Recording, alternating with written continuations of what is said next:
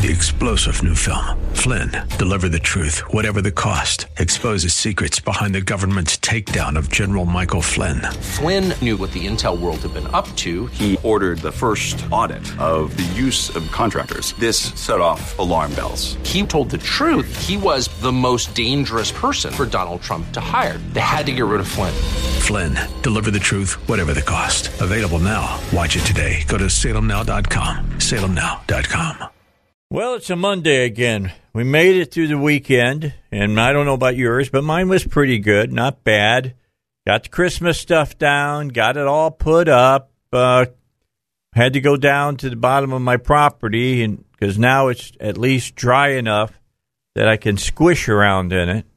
And people who had not raked their leaves earlier during this time, I had to clean those out of my drainage area in the front of the property and get a bunch of leaves cleaned out so that the water can travel unimpeded underneath the road there.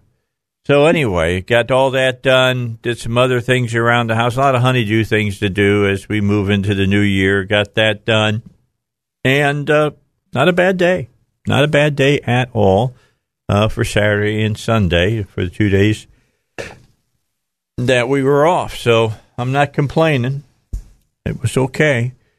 Getting everything up into the attic wasn't too bad, although that tree must weigh 90 pounds. It's 10-foot tall fake tree that got 4 pieces, and that baby is heavy, really is heavy.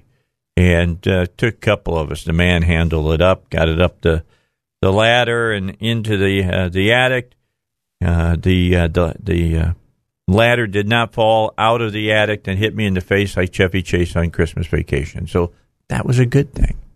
It's almost done that to me before, Russ. It's the first part of it opens and kind of slides out a little bit, and then it stops. It stopped, thank goodness, because if it doesn't, if you're not ready for it, it can catch you right there, right underneath your nose, across the top of my lip is where it would hit me, and it would not be a good thing. Absolutely would not. Yeah, it sounds like it would hurt. It would hurt. I tell you what, my wife this weekend was she was laid on the bed, and the dog jumped up there, was really happy to see me. Uh-oh. Dog's got a long tail, and you know how they say the tail that wags the dog? You're right. Yeah, she smacked him. He smacked her right across the glasses on the bridge of the nose. Did it break her glasses? No, it didn't break her glasses. It just broke her concentration. And yeah. She was not happy about it. Yeah. That's like having my grandson around. You better have your wits about you if Eli's around, because if he's across the room from you in the living room, he may come at you like a guided missile and gets about 2 foot from the couch, and it's a jump at you with his head down.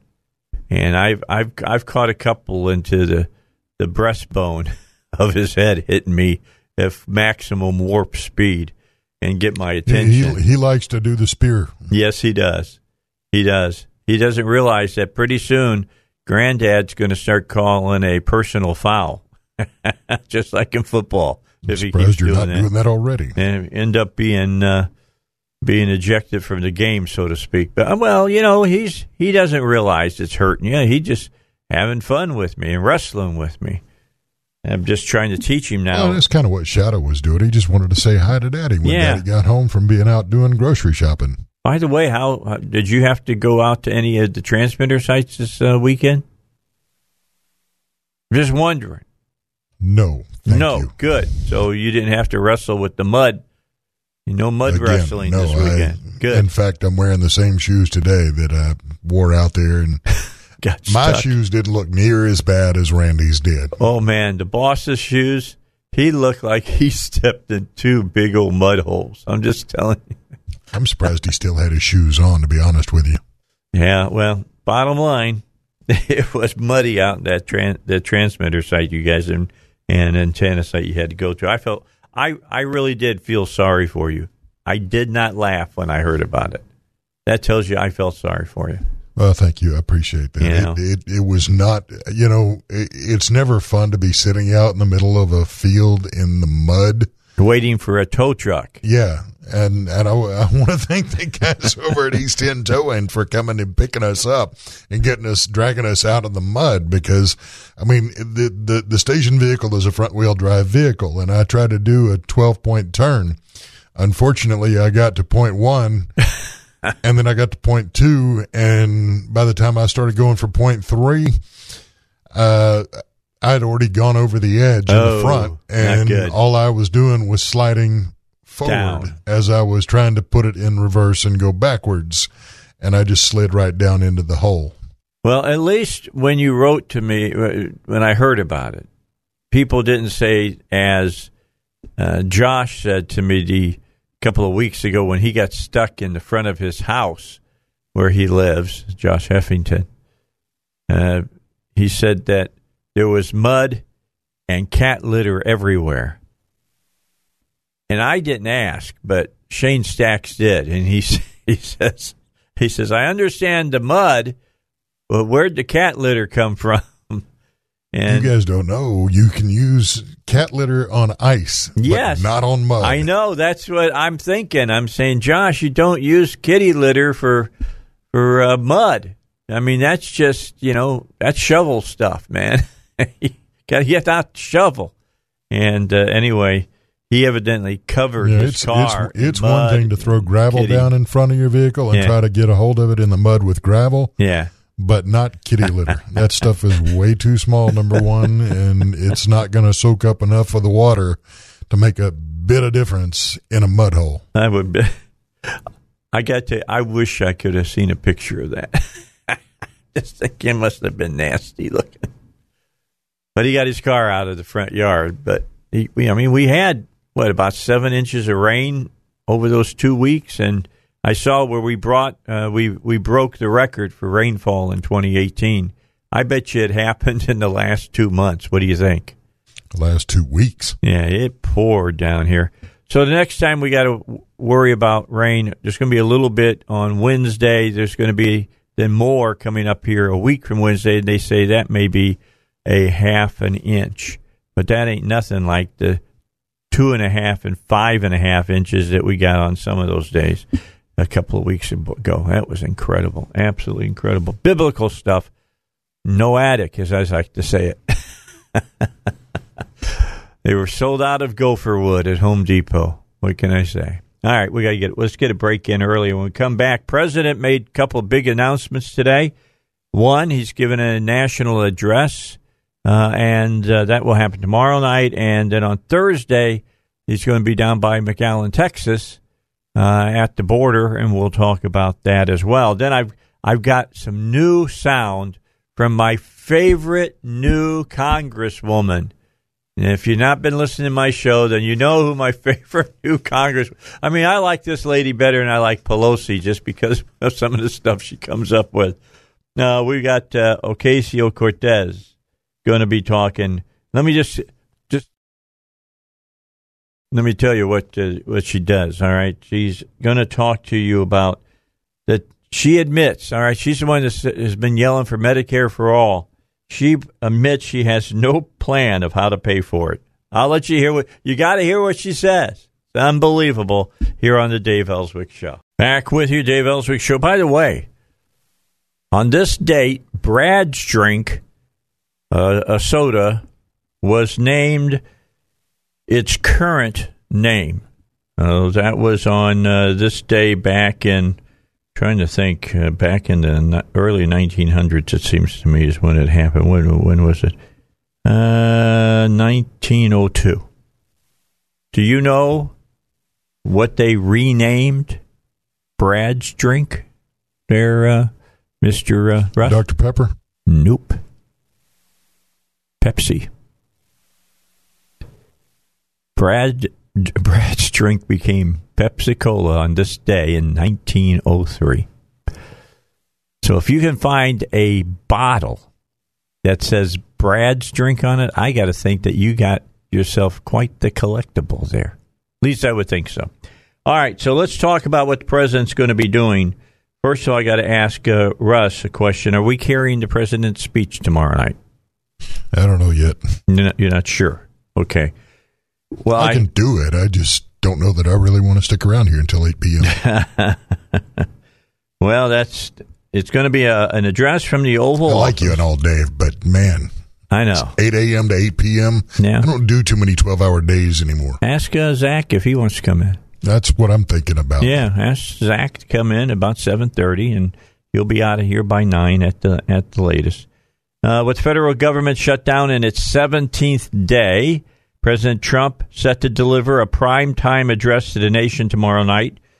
In a tweet today, he says, "I'm pleased to inform you that I will address the nation on the humanitarian and national security crisis on our southern border Tuesday night at 9 Eastern, which is 8 Central." According to the New York Times, the White House has officially made the request to the networks to interrupt their primetime schedules. Times reporter Michael Greinbaum initially reported that networks were hesitant because of skepticism about handing over airwaves for a political statement. Wait a second. A political statement?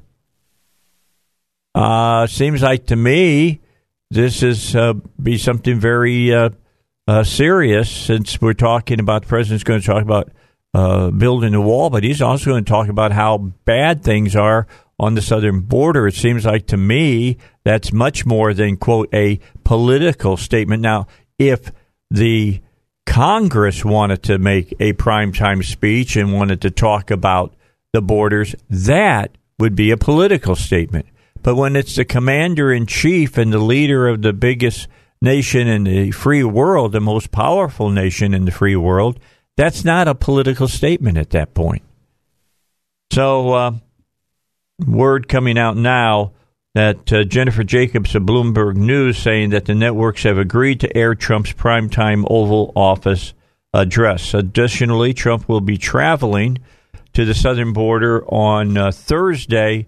That's according to White House Press Secretary Sarah Sanders. And by the way, I've put in a request for Sarah to join us here on the Dave Elswick Show here in the near future. Talk a little bit with people back here in Arkansas, since she got such deep roots around here. President at real Donald Trump will travel to the southern border Thursday to meet with those on the front lines of the national security and humanitarian crisis. More details to be announced soon. Sarah Sanders, at press secretary, updates. CNN has told Politico it will carry Trump's address now. Now, my question is, if CNN's going to carry it, are they going to carry the president speaking, or are they going to have somebody else, do like a joke speaking of it, and have like Lemon talking over the president while he gives his speech? Well, we'll find out, I guess.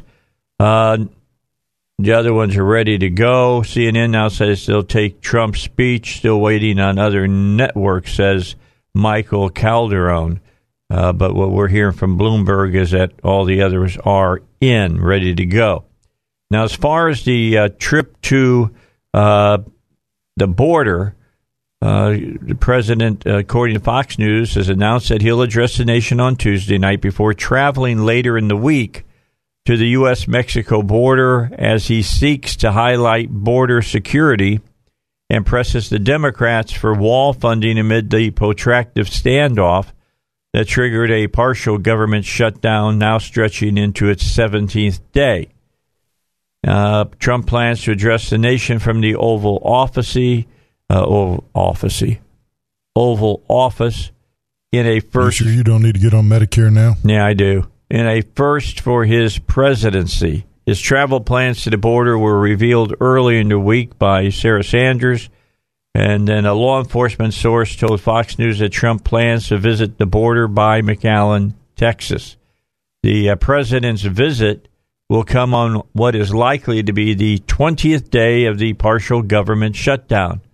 Numerous government agencies first ran out of funding on December 22nd, as Democrats vowed to block Trump's requested $5.7 billion to build the border wall, and Trump insisted on the money. Last week, House Democrats passed a bill to fund the Department of Homeland Security, which oversees construction of the wall at current levels through February 8th, with $1.3 billion for border security, a figure far less than Trump requested. Senate Republicans so far have not taken it up. The president told congressional Democratic leaders during a meeting on Friday that he was willing to keep the government shut down for as long as necessary, possibly months or even years, in order to get the funding he wants. After a weekend filled with meetings about the shutdown, the president moved to call for a steel wall rather than a concrete barrier, because the Democrats were using a concrete barrier as being a problem. And the president says, that's okay. We've got steel companies again here in the United States, so we'll use American steel. Says they don't like concrete, so we'll give them steel, Trump told reporters.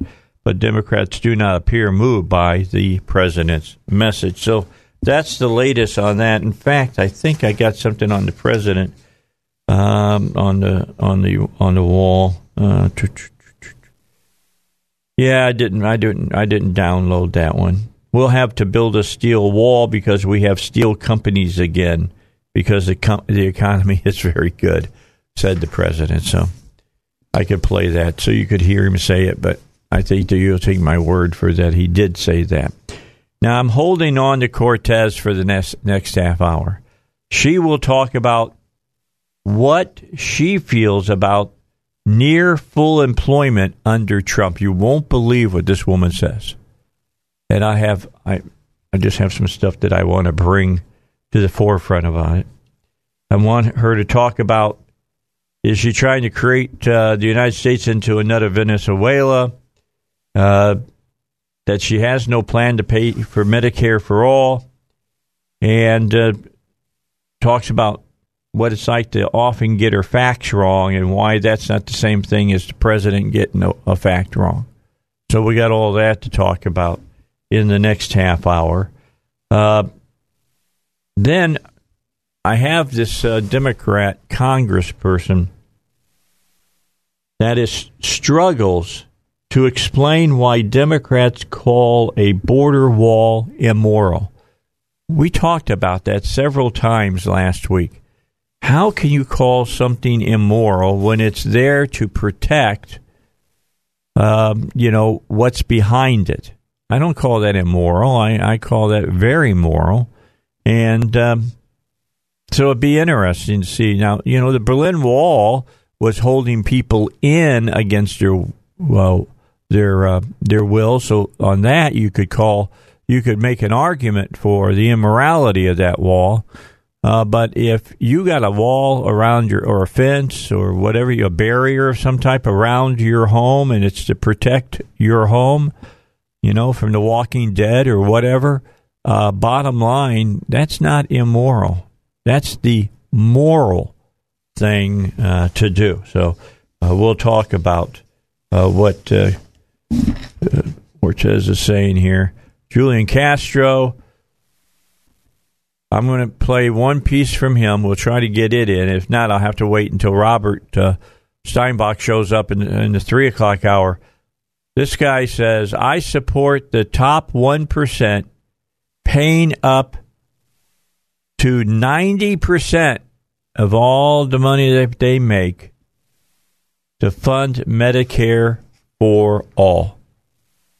The top 1% needs to pay 90% to pay for Medicare for all. The question is, even if you charge them 90%, will it be enough money to pay for Medicare for all? But doggone it, got to get those rich people. They're immoral, man. They need to pay for the wall, or not the wall, but for Medicare for all. So that's a good question. Do they become moral people then because the government stole their money to pay for a program that not the majority of Americans don't want? We got Adam Smith saying that there's no evidence whatsoever, none, zero, nada, zilch, that the wall will enhance border security. And then we'll talk about what the president has to say. The southern border is a dangerous, horrible disaster. He'll talk a little bit about that. And then he'll also talk about it's a national security issue. It's not about talking about games. But he's going to speak to the nation tomorrow night. President is 8 o'clock, our time, from the Oval Office. So we'll carry it here on 101.1 FM, The Answer. Be ready on Wednesday to talk about it because we'll want to talk about what he has to say. We might even have to play back part of the speech if it's not overly long. If it's not really long, we might be able to get it in. So for you who don't get to hear it on Tuesday night, can hear it on Wednesday. Of course, you didn't do it tonight because it's the NCAA National Championship game, and might be a difficulty in getting that on the air. All right, a break and your news. She moved back to the Bronx after graduating college and spent the next few years working as a community organizer and advocate for children's literacy. In May of 2017, the one-bedroom apartment she shares with her boyfriend became her makeshift campaign headquarters as she launched a seemingly improbable run for Congress. She was working as a waitress and bartender at the time. Like many members of her generation, she says she had student loans to pay and no health insurance. I really understood the frustration that working people had across the political spectrum. You know, when anybody is saying the economy is going great, we are at record levels, there's a frustration that says, well, the economy is good for who? I mean, unemployment is at record lows. I don't think that tells the whole story. When you can't provide for your kids, working a full-time job, working 2 full-time jobs, when you can't have health care, that is not dignified. It's not dignified. Don't you just love her? Don't you love her? Let's talk about him. Can we play that one more time? Let's play that one more time. Go. She moved back to the Bronx after graduating college and spent the next few years working as a community organizer and advocate for children's literacy. In May of 2017, the one-bedroom apartment she shares with her boyfriend became her makeshift campaign headquarters as she launched a seemingly improbable run for Congress. She was working as a waitress and bartender at the time. Like many members of her generation, she says she had student loans to pay and no health insurance. I really understood the frustration that working people had across the political spectrum. You know, when anybody is saying the economy is going great, we are at record levels, there's a frustration that says, well, the economy is good for who? I mean, unemployment is at record lows. I don't think that tells the whole story. When you can't provide for your kids, working a full-time job, working 2 full-time jobs, when you can't have health care, that is not dignified. All right, there you go. When you can't have health care, that's not dignified.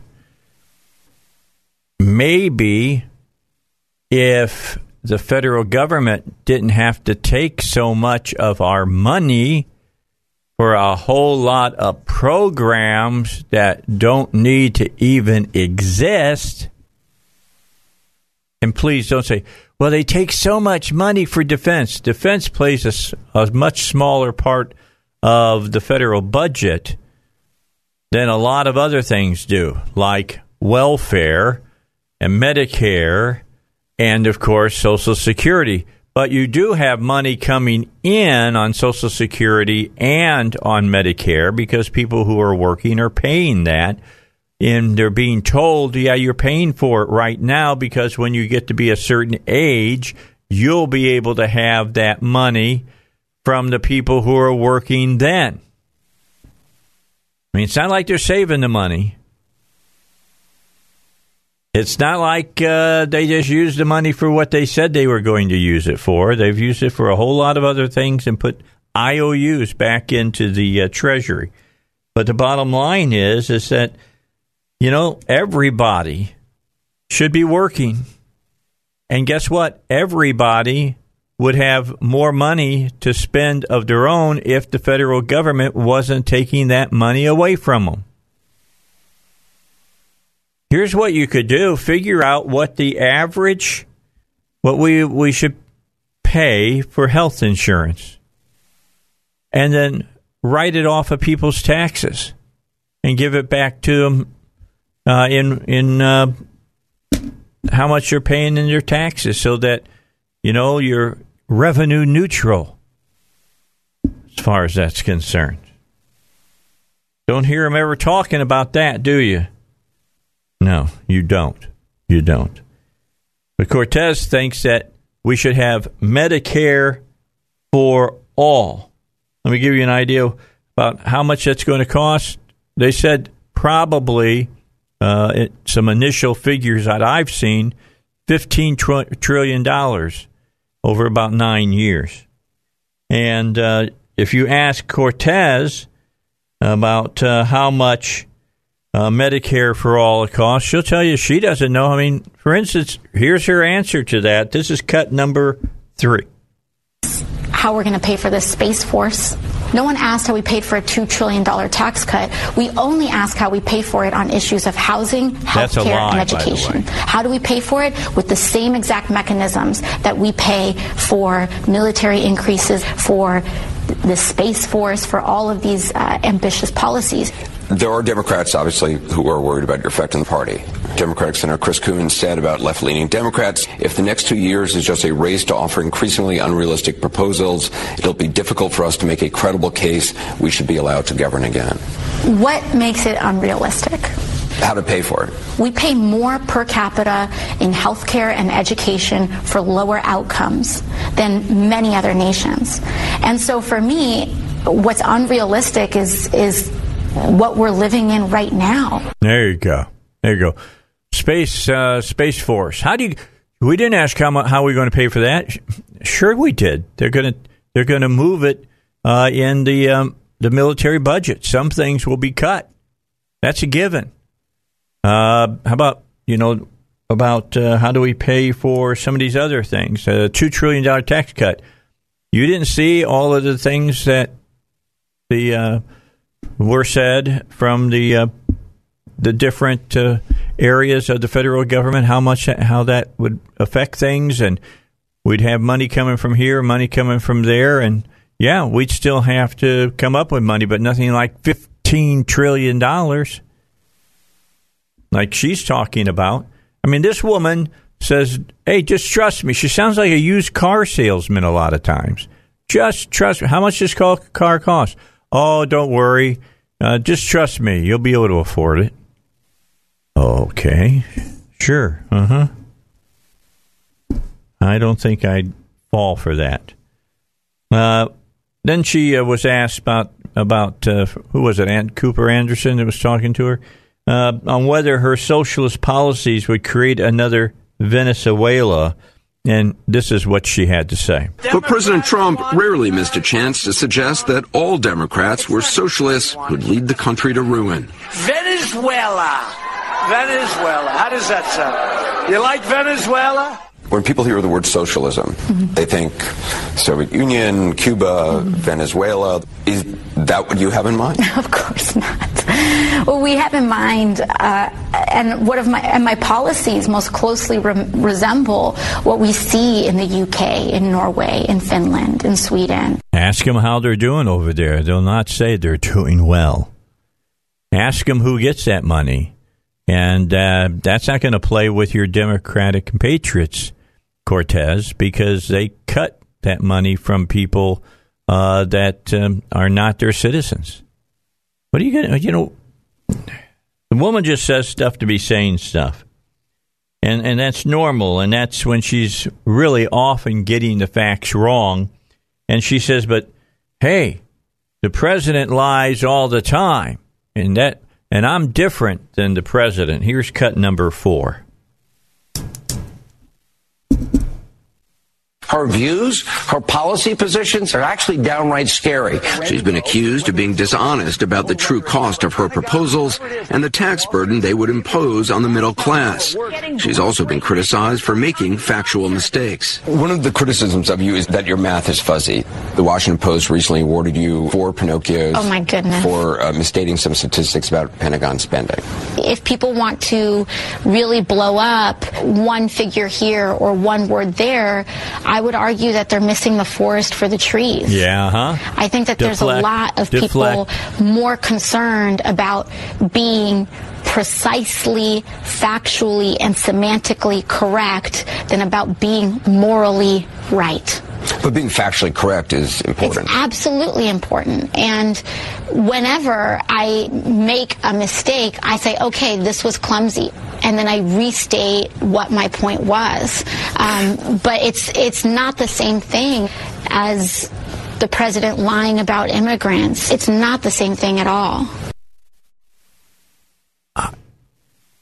I'm speechless about this woman, which makes it so easy to challenge her on everything because she doesn't care about being truthful.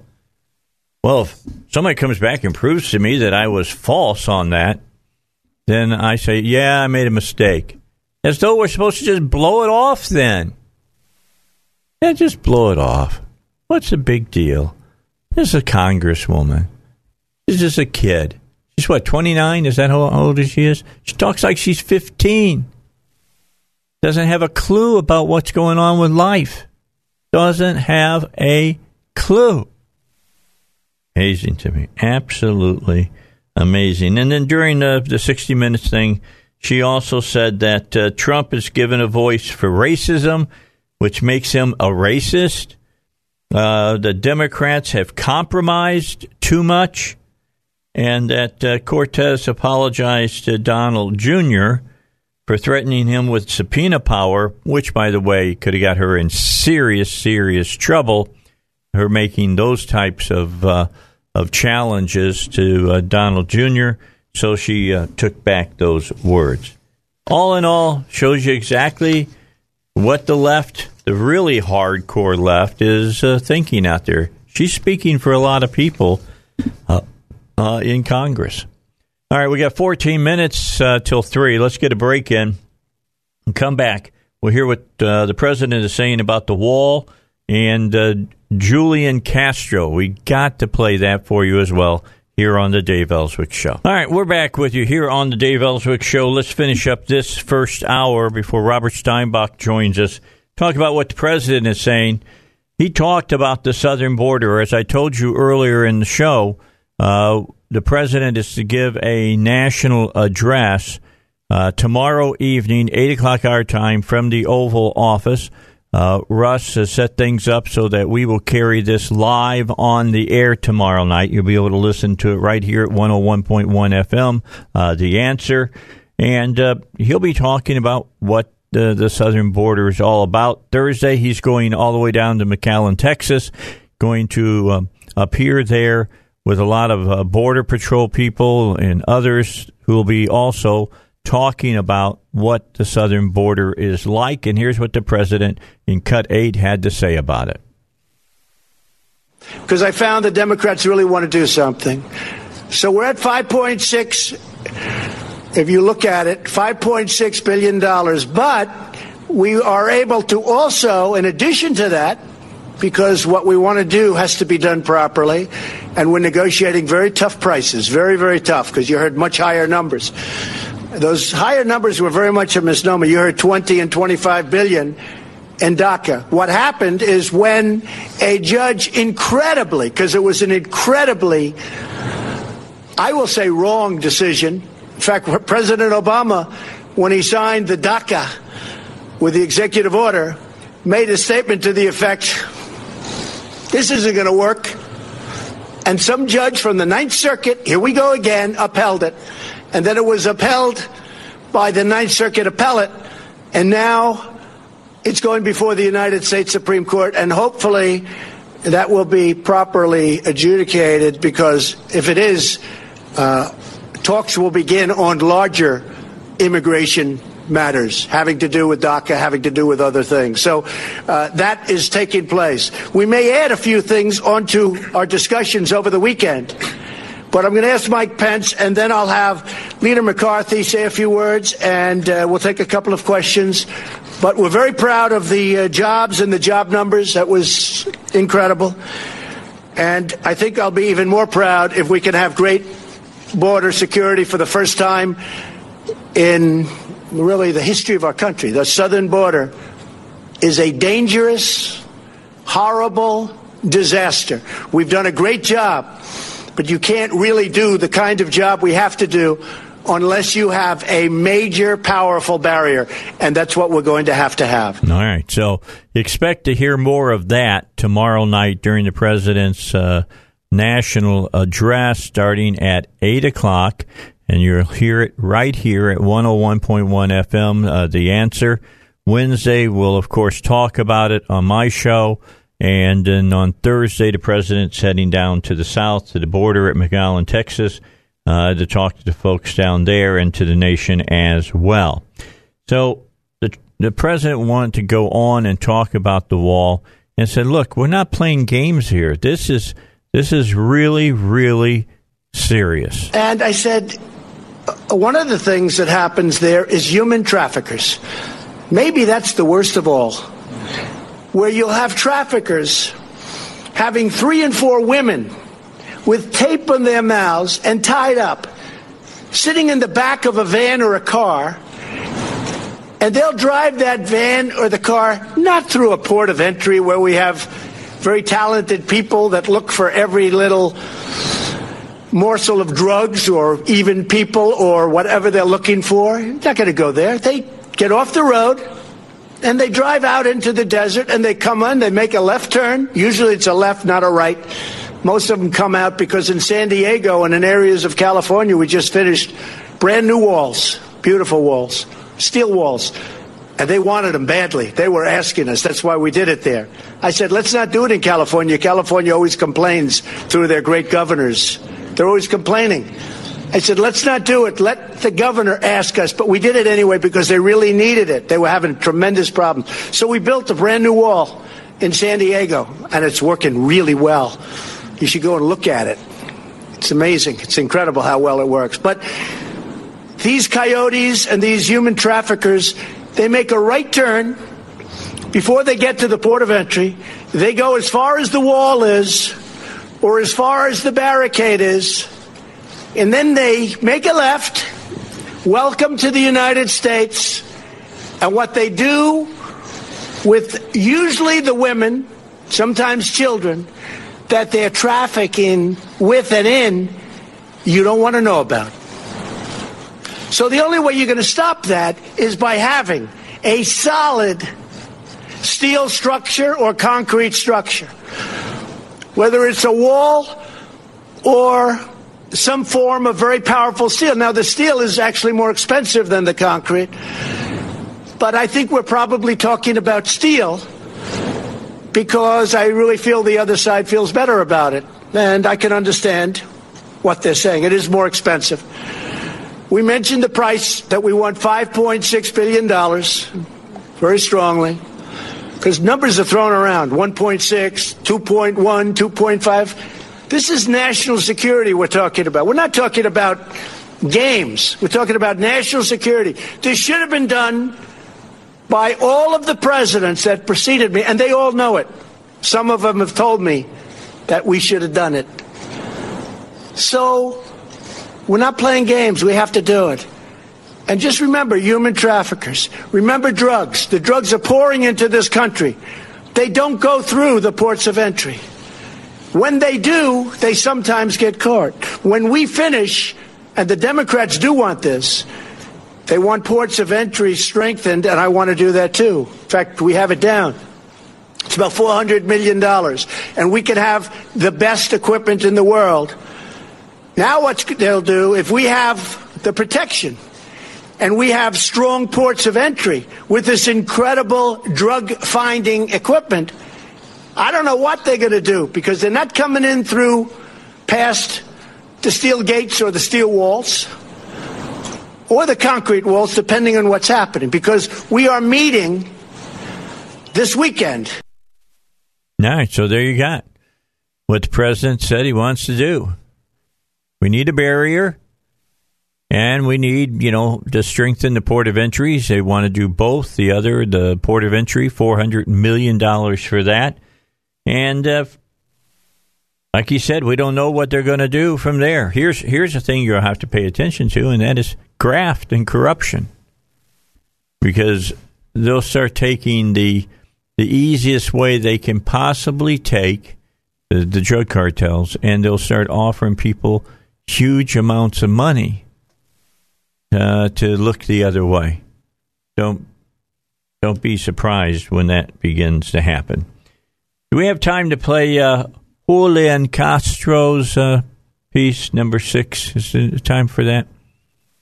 Yeah, we can get in. A lot of programs are one of the questions you're going to face if you run is how you're going to pay for them. I want to show you something the newest, youngest member of Congress right now, Alexandria Ocasio-Cortez, said that's going to air on 60 Minutes tonight about how to pay for things. You look at our tax rates back in the 60s, and when you have a progressive tax rate system, your tax rate, let's say from $0 to $75,000 may be 10% or 15%, etc. But once you get to like the tippy tops, on your $10 millionth dollar, sometimes you see tax rates as high as 60 or 70%. Can you support a tax increase like that once you hit $10 million, 60, 70%?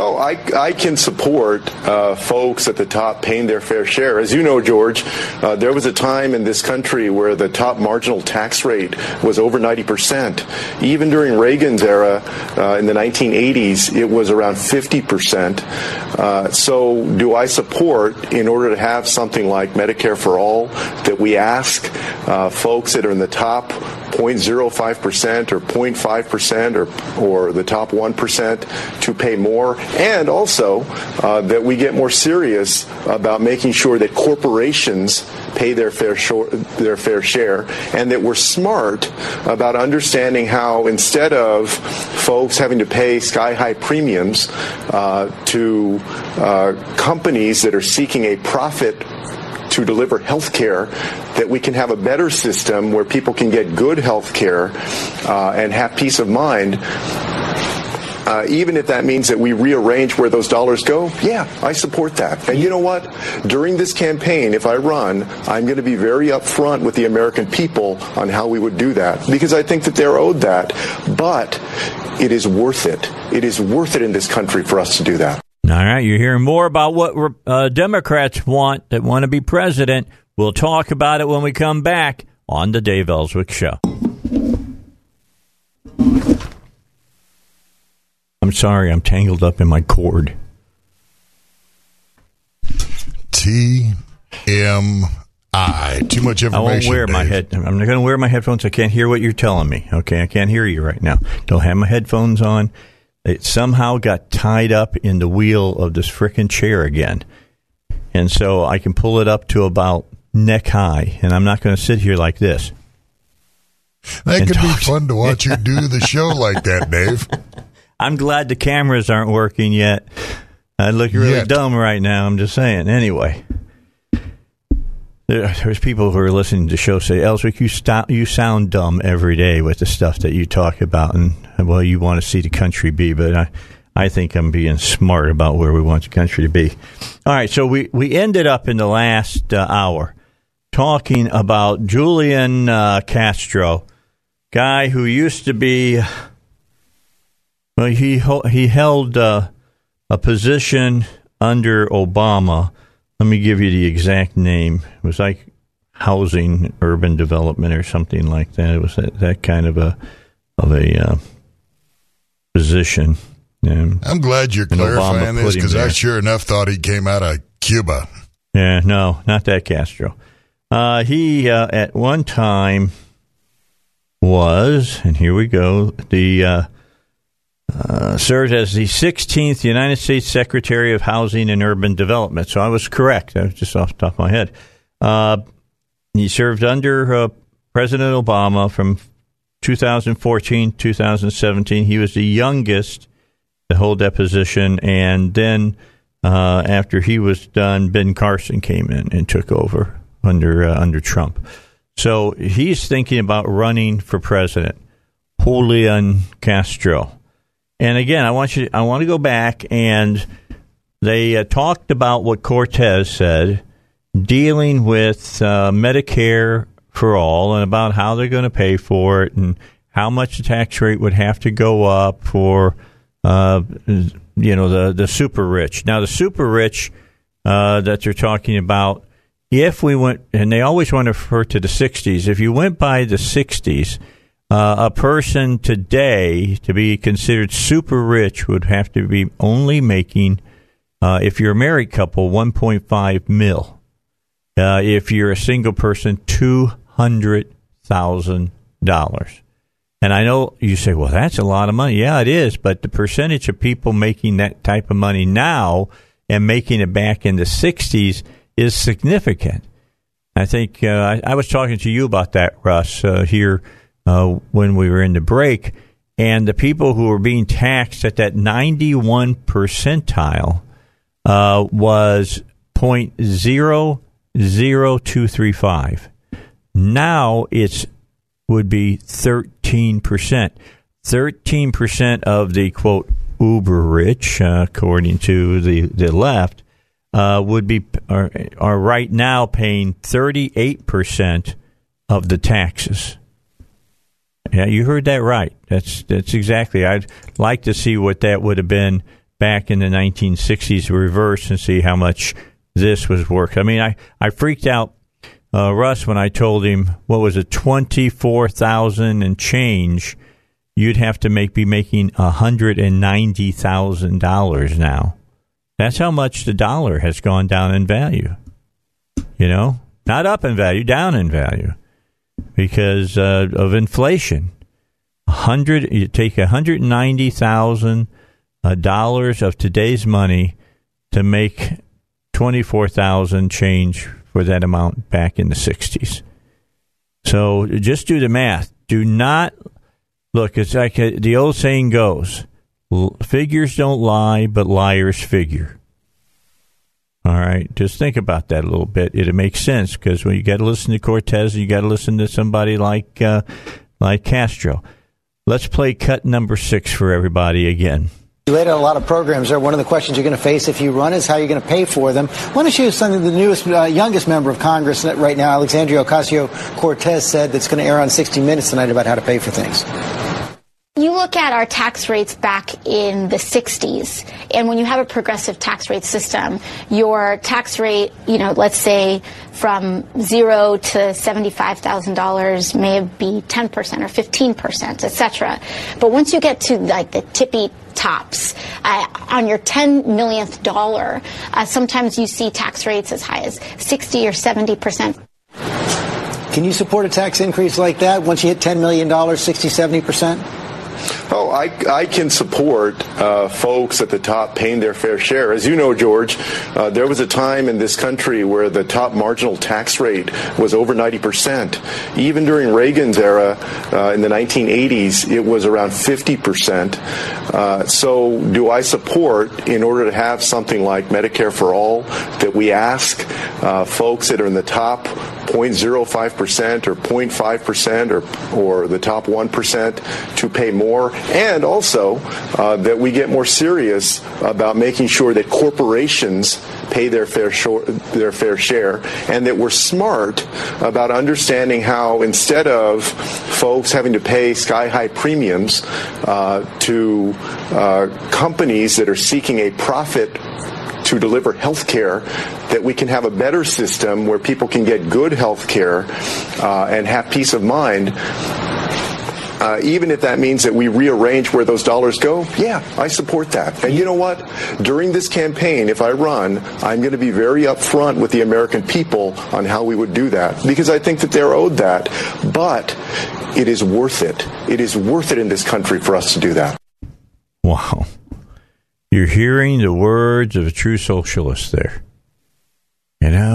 We can get the money. You just have to figure out where the money's going to come from, blah, blah, blah, blah, blah, blah, blah. And then, we get the money, and then we got to determine where the money goes to. And we're supposed to trust our betters in Washington, D.C. They know the best. They know the right way to do it, and they can do socialism that's failed everywhere that it's ever been. And the only reason it's failed all these times is because it just wasn't done right. I mean, that's the key. It wasn't done right. And because it wasn't done right, we can do better. Yeah, we can do better. And they talk about, if you do it like they do in Sweden, it'll be so much better. And yet you see what's going on in Sweden, and they're slowly taking their whole socialist government and the way that they're doing things and literally pulling it apart piece by piece so they can make things happen. It's amazing to me that they say the things they do, and the media is, you can't tell me they're not behind most of these people, because they're either behind them or they're so stupid they don't know the right questions to ask. Explain this, explain that. Of course, with Cortez, you don't explain anything. You're just supposed to take it as, from her mouth to your ear. I mean, that's coming down from Mount Olympus. That's the gods talking to you and telling you if you do it the way the gods say, and that's a small g, by the way, then everything's going to be fine. We won't be Venezuela. We won't be Russia. We won't be Cuba. We won't be Central America. Oh, no. We're going to be, Sweden, that's on their way to being like Central America. Or we're going to have a healthcare system like the UK. And I can bring people that lived in the UK here on this show, and they'll tell you what their medical care was like. And bring people in from Canada to tell you that it's not what you keep hearing from the politicians. They can read it off to you. They can give it to you, chapter and verse if you want it. I guess I should get some of those folks in and let them talk to you about it. It's failing in all of these places because it's just like Margaret Thatcher said many years ago during the 80s, that the problem with socialism is sooner or later you run out of other people's money.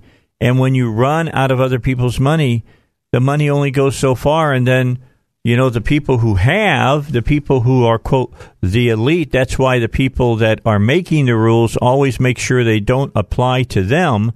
They know that they're going to be fine. They're an elite. They're really important. They need to be taken great care of so that they can hand down more rules and regulations for the rest of us that we have to live by. Just saying. I'm just saying. That's the way it works. And you of us who are in the middle class and below, we're going to take the brunt of it. We're going to take the beating. That's what we're going to do. We're going to take the beating as this all happens.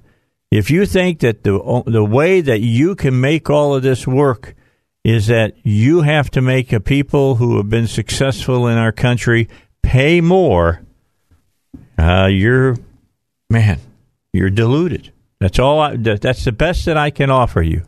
You are deluded, and the more that it's going to be decided by politicians, the worse it will get. Instead of letting the market determine a lot of this stuff. Now, I'll be the first one that's going to admit to you that if you turn, medical care back to the open market, it will take time to reach an equilibrium again. For it to find, a place where it's the water can find where it should be at. The depth that it should be at. It will take some time, and while it does that, it'll be uncomfortable.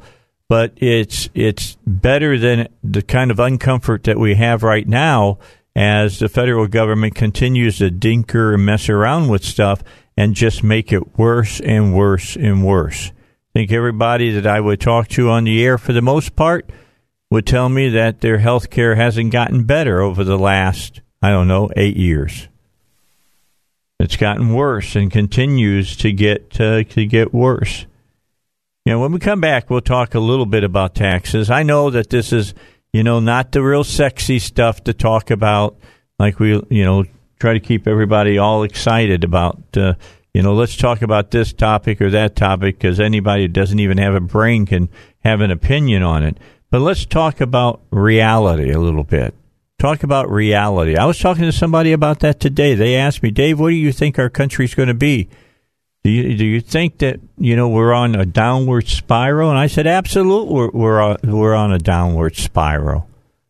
I don't know, if I were lucky enough, if God would bless me enough with another 50 or 60 years, the country that I would probably see would definitely not have any kind of semblance to what it was back in the 40s, 50s, and into the 60s. The freedoms that we had there. Because right now, Americans are willing to give up their freedoms left and right. Say, sure, you can have that information on me. Don't worry about it. Spy on me all you want. I mean, they do that all the time. And there's, politicians that think that that's okay as well. So just know, the more freedoms that we give up, few of those freedoms are going to come back unless you're willing to fight for them. All right, Dave Elswick Show. Take a break. Come back. I'll give you some reality check about when we're talking about taxation and how the rich used to pay so much more money than they do now. Well, you'll find out that's not right when we return on the Dave Elswick Show. About 25 minutes after 3 on this Monday on the Dave Elswick Show. Did you know there's 567 different ways to claim your Social Security benefits? 2,728 rules in the Social Security Handbook. And to make matters worse, the Social Security Administration is actually forbidden to offer you any personalized service. So you're totally on your own. In fact, try to get anything out of the Social Security people. I'm dealing with this right now. There's some questions that I was asked to answer. I answered them. I sent an email back to the same email address that I needed, that I had sent my answers, asking them to let me know if they had gotten my answer. No answer. I got no answer from them. I got a thing saying, call us at a certain time. I did. They had gotten the answer. They just didn't tell me they had gotten the answer. And then they said, send this, and then we're going to send you some numbers for your Medicare to get it started. Well, I sent them the numbers. I haven't heard another word from them. So you just sit here in limbo. They can't be required to give you all this stuff. It's no wonder why as much as $10 billion in benefits go unclaimed every year. You can learn how you could wring every nickel out of your Social Security benefits in an up-to-date guide to Social Security. Get it from David Lucas, host of the David Lucas Show that you hear right here at 101.1 FM, The Answer. Get your free guide to Social Security. We won the first 10 callers right now at 501-653-6690. That way you're not going to leave thousands of dollars Social Security retirement money on the table. Get back every nickel that's rightfully yours. Call 501-653-6690 or visit davidlucasfinancial.com. So let's talk about, back in the good old days, they taxed the rich out of their pants, okay? So let's talk about that. The 1950s were no golden age, as a lot of people like to think of them. The U.S. economy grew by an average of 3.4% a year between 1948 and 2007. How did the 50s do in comparison? Well, if you measure from 50 to 59, did a bit better, did 4.2%. If you measure the decade from 51 to 60, it grew at 3.6, a bit above average. The period saw 3 recessions: July 53, May 54, August 57, April 58, and April 60 to February 61. Overall, pretty good period for the economy, especially for folks who remembered well the Great Depression. Anything would have been better than the Great Depression. But also recall that John F. Kennedy's 1960 presidential campaign said that he would, quote, get this country moving again, unquote. That's a slogan a politician would use after a decade of stagnation, not hypergrowth. Of course, you'll remember, if you know your history, that JFK did what? He sharply cut taxes, and the economy boomed. Remember, a rising tide raises all boats, okay? Real tax rates were a lot lower during that time. You got people that are out there that say, hey, this is what we need to do. We need to go back to 90% for those upper earners and things of that nature. Even those folks concede that, quote, not many people paid that much. And during those years, only 3 baseball players, Ted Williams, Joe DiMaggio, Willie Mays, got there. Now, just about every baseball player, every football player, every pro basketball player is in the upper brackets. Indeed, the top effective tax rate was probably at that time more in the area of 50 to 60% because the tax code was full of loopholes at that time. Just full of loopholes. But those 50s tax rates actually generated less tax revenue than the subsequent periods of lower rates. From 1950 to 63, income tax revenue averaged 7.5% of GDP. That's less than in the Reagan years when rates were being slashed again after Kennedy. That would suggest that rates are right around the Laffer curve equilibrium point in the current economy. The post-war U.S. economy was in an incredibly strong international position. With globalism today, that's not the way it is. Those countries that got beat into the dirt, the United States helped them build their economies back again. Why did we help them build their back again? We needed customers. So we helped their economies, and we got customers back. But now we've got rivals more than we have customers at times. So keep that in mind. Even economists who argue for higher tax rates don't want to go back to the 50s. New York Times said that. Hey, don't forget that our PI Roofing and Home Solutions are announcing that they've acquired Tommy's Gutter Cleaning Services. And if you've been a customer of Tommy's Gutter Cleaning Services, rest assured that PI Roofing and their great team plans to continue providing the highest quality gutter cleaning to their customers at a great value to you, and that with that purchase by PI Roofing Home Solutions, if you're a customer of Tommy's, you can expect to get more because PI is just not a gutter cleaning service. They also offer the comprehensive roofing and home repair expertise. I'm probably going to have to give them a call, get somebody over to repair the hole that my son-in-law put in the roof of my garage yesterday, putting the Christmas stuff back up, not paying attention where he was walking at. Or better yet, lights went out, couldn't see, and instead of standing still and getting somebody's attention saying he couldn't see, he started moving around and missed one of the beams and went through the ceiling.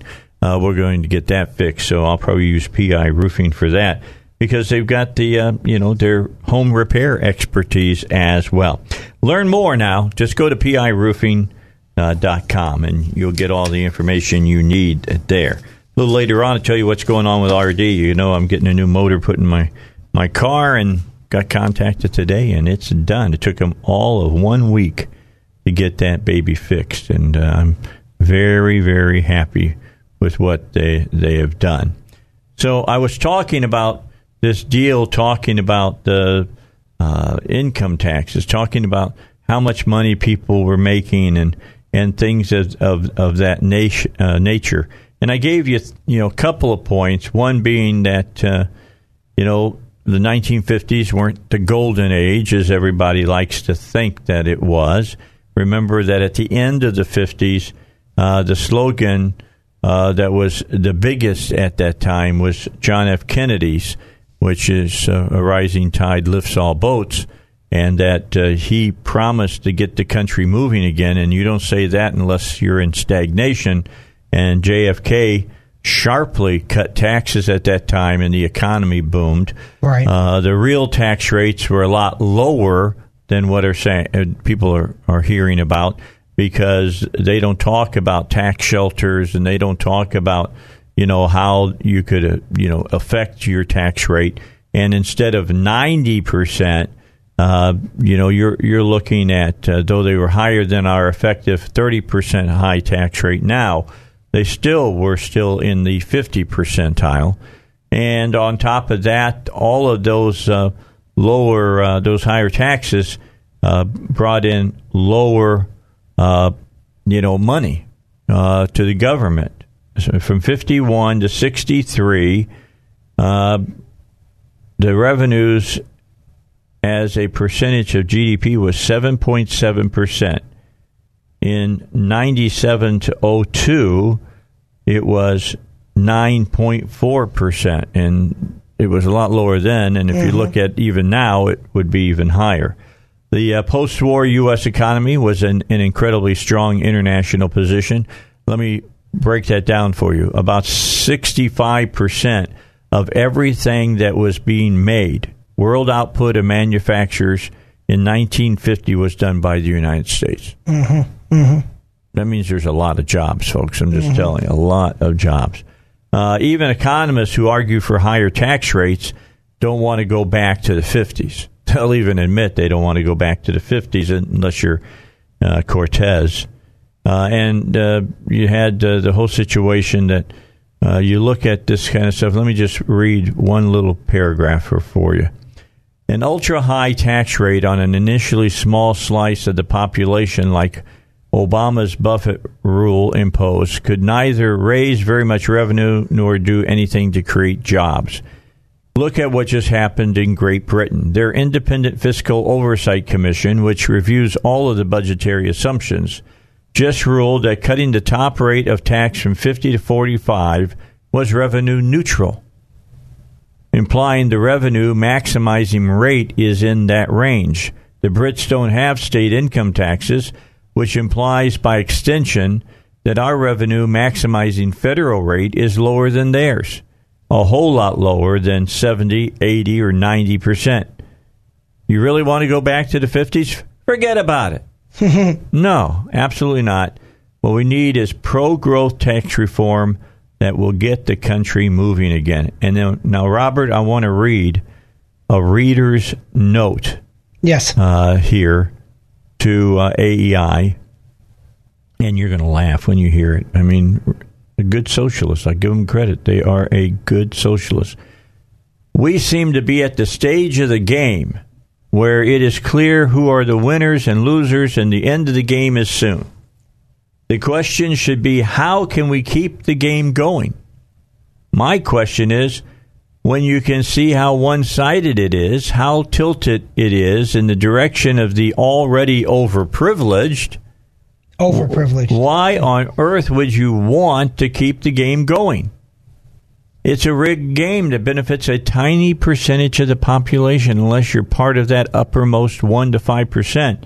Notice, everybody else says 1%. This person takes it all the way up to 5%. Right. You're working against your own interest to keep the game going. A better question is, what can we replace this horrific wage slavery economic model with that will benefit the vast majority of the population rather than a tiny slice of it? The answer is that direct worker ownership of the businesses, where every worker is a part owner of his workplace, getting a share of the profits and able to elect his managers. Does he take a share of the losses? No, of course not. Okay. Where finally workers have an incentive to work harder. I listen to this, and I'm going to stop right here just to say this. The United States is one of the most productive workforces in the world. The workforce is still working hard, even though they're getting screwed like this guy thinks they're getting screwed. Because they're finally getting something out of their extra effort besides just more fatigue rather than working their guts out to make someone else richer. That sounds like a whole scale socialist, or maybe a communist. It is, right? And look, here's the point about employees owning part of a business. You ever go to a restaurant, Dave? You see a restaurant open up in Little Rock, and then 3 months later it's closed down. People are hired to work there, and then when the business closes, of course, they're out of a job, but that's what they're out of. The guy that set up the restaurant put up a bunch of money, and he's out the money. All of it. All of it. So if you want to share in the profits, you got to share in the losses. And you can do that. That's called starting a business. Yeah. You go out and do your deal. Right. But it's really remarkable how the leftists say, I want to share in the profits, not share in the losses. You know what happens then? Nobody opens a business. So I'm going to open a business, and most of the upside gets distributed to all of anybody who's involved in it but doesn't take any of the risk, and I eat all the risk. I'll just go work for somebody else. And, of course, the next guy would say that, next guy would say that. And you know what is left? The only thing that is left is government. Because there can be no private sector business under that construct. That's what we just heard from our friend that wrote that letter. Exactly. Yeah, but I hear people talk like this. I hear Cortez talk like this. I played a piece for you a moment ago by Julian, pardon me. Let me pronounce it exactly as he is asked. Julian Castro, who used to be director of urban, and now I don't know what he's doing. Used to be mayor of San Antonio, and we know how well San Antonio's doing. But he says that he supports the top 1% paying up to a 90% tax rate to fund Medicare for all. It's crazy. Good luck. Yeah, it's crazy. Good luck. It is. It's crazy. And what did Cortez say? Well, we played her today, too, because she's a good little brown shirt out there trying to convince you of a lot of stuff. She made the state...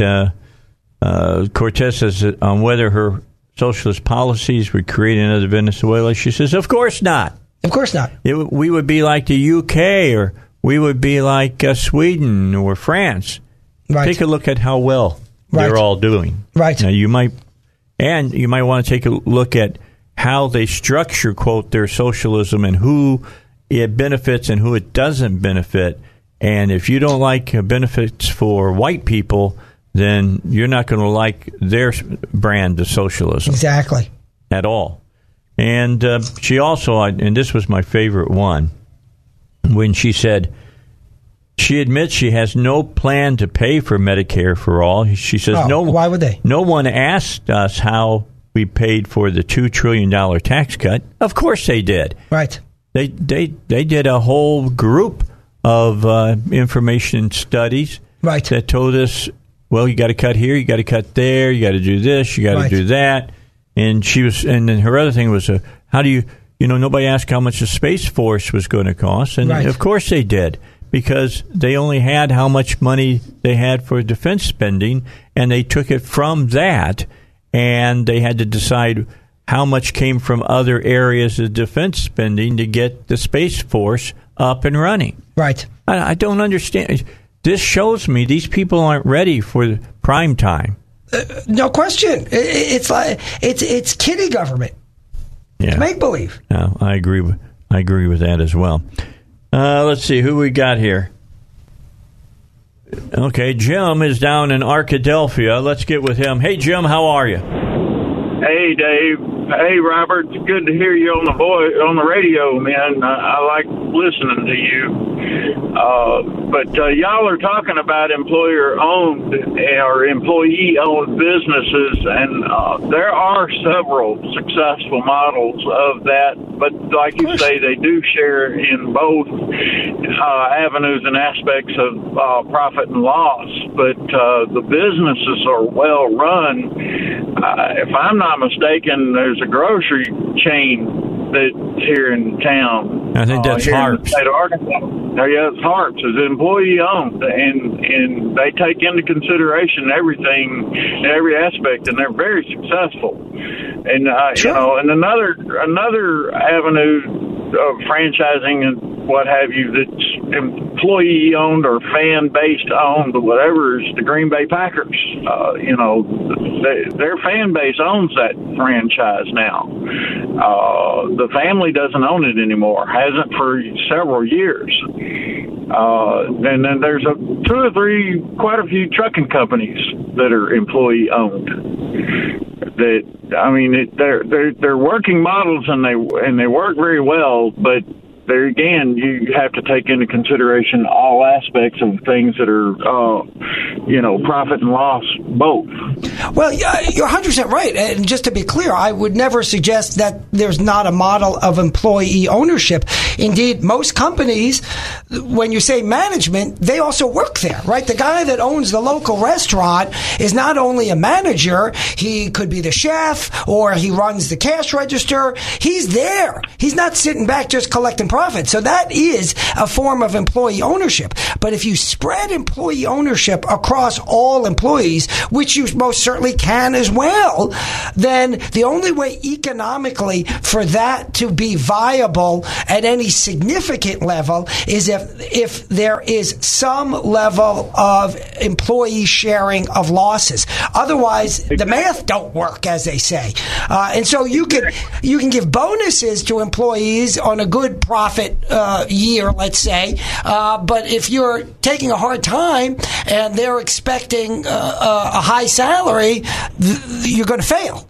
So but there's nothing morally or economically unsound about having employee ownership, the same way that we have regular banks, and then we have, what are these, credit unions that are owned by the depositors, essentially. Go ahead. Yes, sir. And I was in business for over 25 years. I'm doing okay, but about the 5 or 6 guys that work for me, they're all multimillionaires. So, I played by the rules in the 80s, and now I need 2017 and 2019 people to change the rules of the 80s so that I can enjoy some of my money. Well, get ready. There's all the people that seem to be coming on to the Democrat side don't want you to have money. Yeah. I'm looking forward to that. Yeah, there you go. We appreciate your call. Thank you much. Jim, I got to get to a break. That's up right now. Let's do that. Let me remind everybody that Sonny's Auto Salvage is your number one choice for recycled auto parts. Why do I say that? Because I use them, and they have been very, very good to this talk show host. All right, no special benefits or anything or that of that name. I mean, bottom line, what I'm telling you is what you'd pay as well. I just recently, a couple months ago, put a transmission into my Acadia. A week ago, my Acadia gave up the ghost on my engine. I'm getting my car back today. They put an engine in it. It works fantastic. All the pieces like the cruise control and everything else that it has works perfectly, and it cost me under $3,000 for an engine. Engine and all of the labor and everything else, plus got the standard warranty on it and whatnot. Sonny's Auto Salvage goes out, gets a totaled vehicle, one that's been in a wreck, takes the parts off of it, tests them, makes sure that you can buy them then at a reduced price, at least 50% lower than the market amount of an OEM, and saves you a lot of money. I'm going to only tell you $3,000 is a whole lot cheaper than buying a new car for nearly $46,000. Oh, man. 982-7451 is their number. Talk to RD or his crew at Sonny's Auto Salvage, your number one choice for recycled auto parts. All right, we're back. We've got 6 minutes left to 4 o'clock already, man. 4 o'clock. By the way, did the folks from Conduit News get a hold of you? They want to talk to you about some information that you can help them with going in and getting information from government officials. I'm always happy, as you know, to talk about the Freedom of Information Act. As I've mentioned many times, the FOIA, known by its acronym, as I've mentioned many times on your show, Dave, there are tens of thousands, if not hundreds of thousands of laws on the books these days, maybe even more. And I co-authored a book on one of them. That's the Arkansas Freedom of Information Act. So while I can't say I have expertise across the board, I might dare say that I have a bit of it on this law. And I'm always happy to talk to citizens of this great state and anybody, I mean, across the country about the Arkansas FOIA and the FOIA in general. In fact, I was talking to my attorney just the other day because there was some confusion by others, and I'll just leave it at that for the moment, as to the history of the federal FOIA. And yet, these things can be complicated if you don't work in Freedom of Information Act law, but I do. And so we try to strive to continue to keep transparency in government activities, and we try to ensure that private attorneys can get attorney's fees when they win. That was the issue I was talking about with my attorney. He was seeking attorney's fees, and the government attorney was making claims about the federal FOIA that are just inaccurate. And my point is simply that it's complicated stuff, and if you don't practice in this area, like many government attorneys don't, sometimes you're going to get it wrong. And so I'm happy to educate the public. I'm happy to educate government attorneys, or I guess are a subset of the public, on how the state and federal FOIA operate generally. It's my passion, I might say. All right. I want to talk about the wall here this last couple of moments, because the president is giving a speech tomorrow night. We'll carry it live from the Oval Office at 8 o'clock tomorrow night, and he'll be talking about the wall. He's going to travel down to McAllen, Texas on Thursday to meet with border representatives, and, of course, anyway, yeah, I'm sure he'll mention that. I'm sure. Well, they didn't hear me say that, by the way.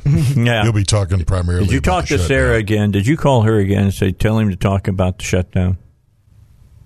Did you talk to Sarah Sanders about it? Me? Yeah, you. Don't you talk to her weekly?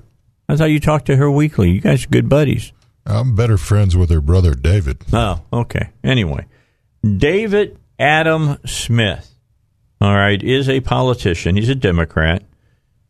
He has been representing Washington's 9th Congressional District since 97. Why they would vote for somebody who is so empty-headed, I don't know. He's on the House Armed Service Committee. He was asked about the wall. Take a listen to what he had to say. This is Cut 7. He's quoting President Barack Obama, Senator Barack Obama in 2005. We simply cannot allow people to pour into the United States undetected, undocumented, unchecked. And then I voted when I was a senator to build a barrier to try to prevent illegal immigrants from coming in. Right. That's Hillary Clinton. So you voted for barriers in the past. So any concern that this hard line is going to backfire? Well, no, and that's the point. The wall is not in itself a bad idea. It's just it's been done, and what the president has not done is he has not made the case that on the portions of the border where a wall has not been built, how is a wall going to actually enhance border security? There is no evidence whatsoever that that's necessary, and yet he's willing to shut down the government and stop paying Border Patrol agents, and in many cases, stop all the efforts that we have made to enhance border security over a campaign promise. And a campaign promise, as you pointed out, that Mexico was supposed to pay for. He is shutting down the government to break his signature campaign promise. Let's talk about his campaign promise was that the taxpayers weren't going to have to pay for it. All right. We'll talk more about that when we come back. Oh, yeah. Here on the Dave Elswick Show. Hold on. We'll be back in a moment. All right. Man, 4 o'clock. Next hour, folks from Conduit News will join us. I'm sure we'll talk a little bit about the 92nd General Assembly that will start next week. Don't forget that we will broadcast every day. Don't forget that now, Robert. You got to come to the Capitol. I'm going to be there as much as I can. I mean that. Yeah, because there's going to be a lot of stuff going on. I just sent State Representative Pinkerton a note today, a voicemail, in fact, asking him to join us. He's got some new legislation dealing with the Stand Your Ground law. And so I want to get him on to tell us exactly what it is. I got a hold of Trent Garner, but did you know that they can't talk about another person because they're not in session yet, about another person's bill? Why not? I guess it's against the rules or something. Oh, I thought that was kind of interesting. It's a little odd, yeah. Well, you would think that they could say whether they thought it was good or bad legislation. Yeah. But that not the case. So he gave me Mr. Pinkerton's phone number, so I left him a message. So we'll see if he calls back. I'll fire off another one tomorrow if I don't hear from him. But we'll be there Monday through Thursday, starting at the beginning of the session, which is next Thursday, a week from Thursday. That's the 17th, I believe. And, while they're in session, we'll be there every day, Monday through Thursday. Now, towards the end, probably as we get into March, we'll be there Monday to Friday because things start speeding up, more things. They try to sneak them through and things of that nature, so we want to be there in case they try to do that kind of stuff, and we can get information out to you, the listener, so that you can call your state rep or your state senator and say, no, I don't want that to go through. So anyway, keep in mind that we're the only radio station that does it this way, that we're there the whole time, other than Friday. Now, why don't we do Friday? It's very simple. During the beginning of the session, most of these guys are wanting to get home. On Friday, they take care of their businesses because a lot of them own their own businesses, and they want to see their family because they've been away from their family initially the whole week. So they leave early is what they do. They try to get out by noon, and if they get out by noon, I'm sitting there by his lonesome listening to my voice echo through a very, very quiet. But it's a nice voice, Dave. Oh, well, yeah, that's up for debate. But the bottom line is, you're sitting there, by yourself. There's nobody to join us, and we do it for people to join us and talk about legislation as far as that goes. I had Kim Hammer on last week, which he did very good. He was on the show. He's great. Talked about some very interesting things, and I need to check into him and see how the freedom of speech bill is going over there. Absolutely. As well, because I definitely want him to get that in front of us. We did the work. I mean, we got it. I got it to you. Yeah, you got it to me. I got it from a Minnesota state senator and got it to you. Yeah. You wrote it to fit in with Arkansas, and then we got it to him, and so he hasn't put it into play yet, but I'm hoping he will. Done, I'm sure, yeah. Get that done and get it taken care of. All right, so again, let's go back and play Adam Smith. Again, he's a Washington congressman, 19th district, I believe, and he was talking about the wall and that the president wants to build. He voted for it when Hillary was saying that she wanted to build it, and he backed up President Obama, who said he wanted to build some wall. He got behind that. Here's what he said, though, about the President Trump, and his wanting to have a wall. He's quoting Senator Barack Obama in 2005. We simply cannot allow people to pour into the United States undetected, undocumented, unchecked. And then I voted when I was a senator to build a barrier to try to prevent illegal immigrants from coming in. Right. That's Hillary Clinton. So you voted for barriers in the past. So any concern that this hard line is going to backfire? Well, no, and that's the point. The wall is not in itself a bad idea. It's just it's been done, and what the president has not done is he has not made the case that on the portions of the border where a wall has not been built, how is a wall going to actually enhance border security? There is no evidence whatsoever that that's necessary, and yet he's willing to shut down the government and stop paying Border Patrol agents, and in many cases, stop all the efforts that we have made to enhance border security over a campaign promise. And a campaign promise, as you pointed out, that Mexico was supposed to pay for. He is shutting down the government to break his signature campaign promise. Let's talk about his campaign promise was that the taxpayers weren't going to have to pay for it. All right, so here's the first thing. Take all of what was said when this guy started talking and put a big line through it because it was a bunch of BS. He said that if they built the wall, they'd not have any more border security there. Right. That's false. Of course. That's false. They've said all along the wall with border security. It's such a basic proposition, and it's so disingenuous of the left on this point. First, Trump has said he wants to build a wall. That is, to be clear, a physical barrier, and then say, oh, well, you're changing the terms. Okay. I mean, do you want to say that you won because he changed it from wall to physical barrier?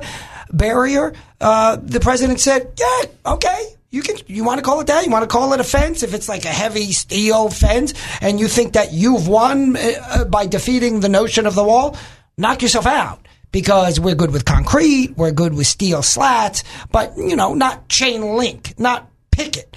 So it's got to be a strong, big, physical barrier. Now the Democrats say, well, we need all of these other things. I love that the Democrats are such experts when it comes to border security that they know that all of these other means work, but a wall doesn't work. Right? As the president himself pointed out, former President Obama put a wall around his house. Many people have walls or fences around their houses. Pelosi. Right. These people have locks on their doors. They close their windows at night. So the notion that you create a physical barrier is so obvious. And that, that's an 8th century solution. You mean like the wheel, like fire, like the fork?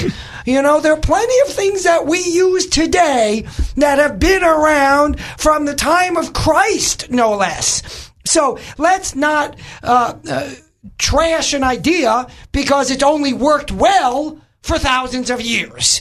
A wall works. We know walls work. They're not the be-all and end-all. Nobody said it was going to be. But you heard Pelosi, the wall is immoral. Yeah, how can it be immoral? Immoral. Well, here's how it's immoral, Dave. It's a good question that you posed. It's immoral if you believe in one world nation, one world government, and open borders. By the way, there are people who believe in that, and they're entitled to it. Meaning they're entitled to believe in it. I think it's a bad idea, but there are a lot of people that believe a lot of goofy ideas. These people believe in that. So if you think, hey, I can come into your house and eat your food, I can come into your house and take your things because you're part of either the 1 or the 5 or the 10 or the 20 or the 40%, or because you have lived the benefit, as I know you have, Dave, of white privilege. Because yes, I have. I'm white. Yeah, well, I rolled up on Dave's house on Thanksgiving, and I had to weave my way through the Bentleys and the Rolls Royces and the BMWs. I had to climb up the gold-laden stairs and take the elevator up to the 14th floor of his mansion so we could be served by butlers and maids wearing black and white uniforms. Yes, Dave clearly is the beneficiary of white privilege. So if all of these things apply, then of course you believe in no borders. And then the presence of a border is discriminatory, racist, immoral. Did you hear the guy on Morning Joe? What's his name? He ran that advertising agency. Yeah, I know. I'm talking a guy with the gray hair who I always wondered why he was on that show to begin with. And then Mika said it on the show. She goes, "Why, Donnie Deutsch?" He goes, "Why is Donnie even here today? What does he have to add?" That's what I think. And so it's curious when you hear these people complain that either the wall can't work because they are construction/security experts all of a sudden, and they want to look past common sense, right? You put a barrier between you and me, guess what? It's harder for you to reach me. And they want to claim somehow that their expertise tells them that every other option is available except the one that the president has proffered. Now, does that sound like a benign explanation, or does it sound like the Democrats are playing politics? And then, of course, you read the New York Times, which I continue to read, but it's just become so patently leftist. And they go, well, Trump has boxed himself in with his wall promise. Well, boxed himself in. Is it boxed in when he says, I made a promise and I'm going to keep it?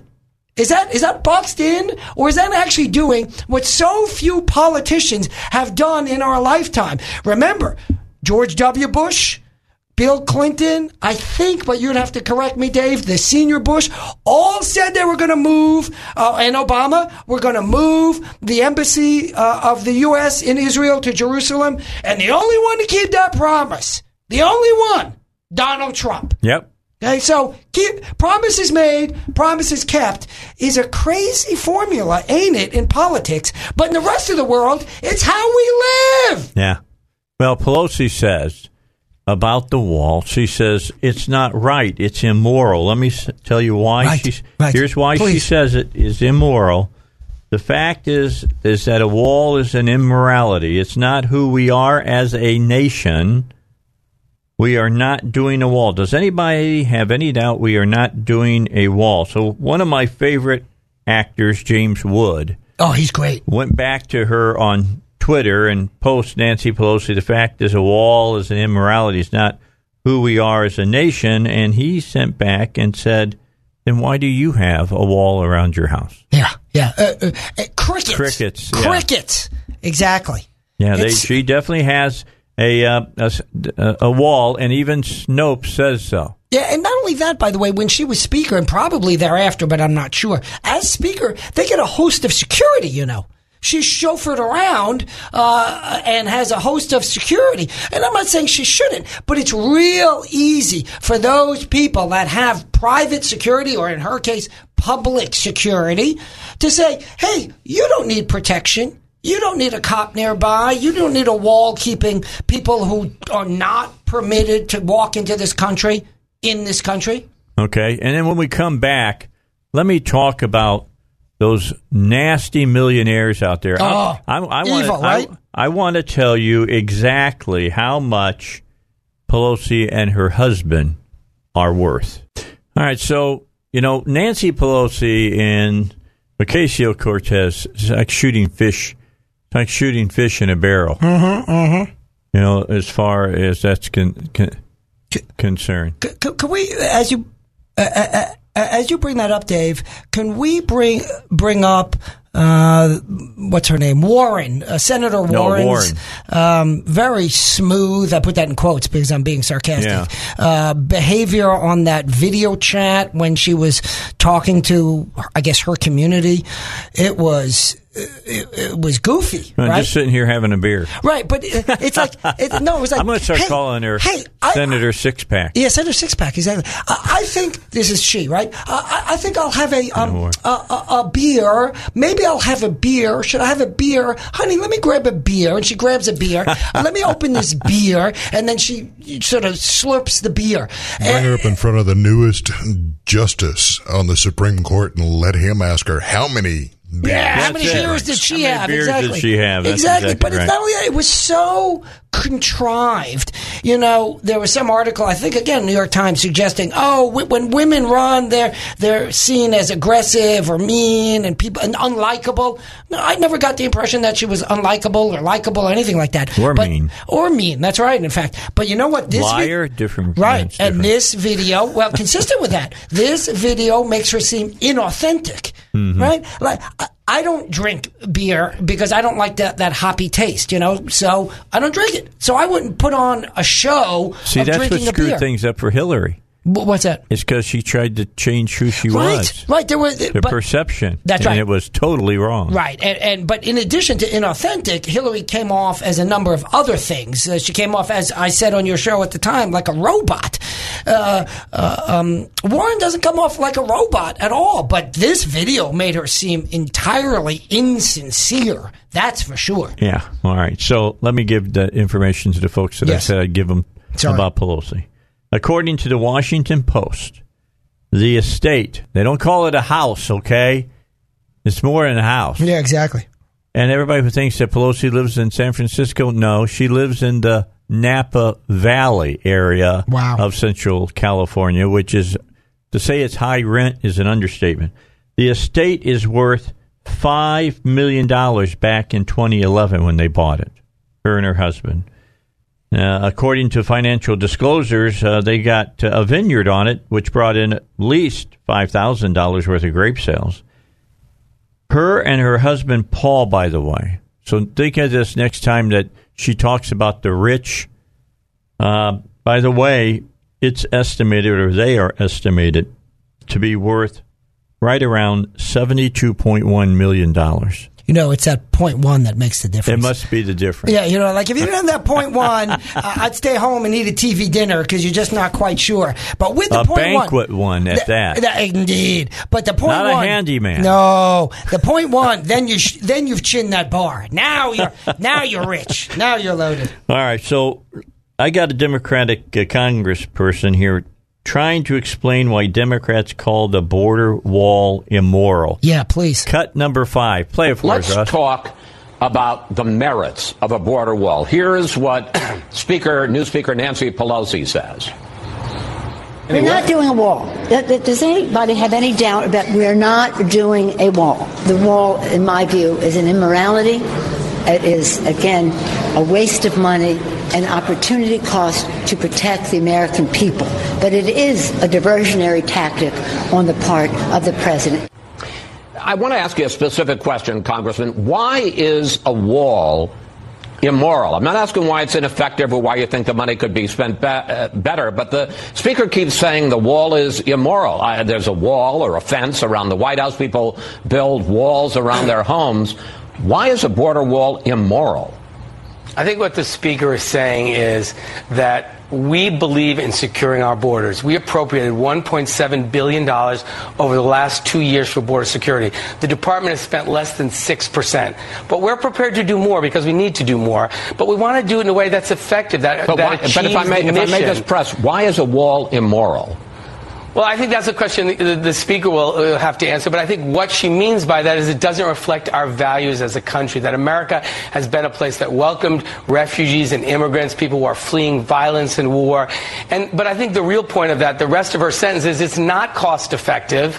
It doesn't achieve the objective. Democrats are committed to securing our borders. We have voted to secure our borders and appropriate significant resources to do it. But let's use technology, let's use drones, let's use satellites, let's do cargo inspections, which aren't happening. Let's do things that will actually secure the border. But let's not talk about why is a border wall immoral. We'll talk about everything else. I'll answer everything else, but because to be honest, I have no freaking idea why Pelosi thinks that the wall is immoral. There you go. I don't know how to better say it, right? Like it's such an absurd statement. Like you could say, I don't think it's a good policy, even though it is. You could say, I think it costs too much money, even though it doesn't. So, but there are types of arguments that you can say, but saying it's immoral is almost akin to saying it's popcorn. Like it's a series of words that individually mean something, but when strung together is sheer gibberish. And you're telling everybody who has a fence around their house that they're immoral. They're immoral.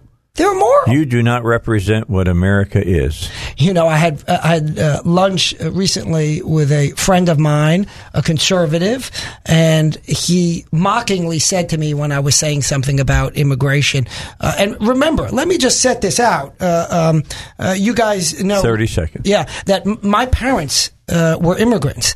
That I said, I welcome immigrants, legal immigrants. And he mockingly said, well, you're kind of mean-spirited, aren't you, Rob? I said, okay. Is that the label you want to give me for someone who obeys the law? Okay, meaning I'm not looking to adopt that, but if that's what you want to say, knock yourself out. There you go. We're playing this for you. The sign said anybody caught trespassing would be shot on sight. All right, here's the news. So I jumped on. Well, we're back on the Dave Elswick Show. And Dave is taking a break, but I'll make a few comments until Dave gets back. I have often bemoaned the responsiveness of government actors when I or others make a Freedom of Information Act request. And I think it's worthwhile to speak about when they do it well. And I recently made a Freedom of Information Act request of UAMS, the medical school here. And I've dealt with a fellow there by the name of Mark Hagemeyer. I hope I'm pronouncing that correctly. And I briefly dealt with the chief counsel of the University of Arkansas system to get in touch with Mark. Joanne Maxey, I think that's her name. And I must say that they were 100% professional.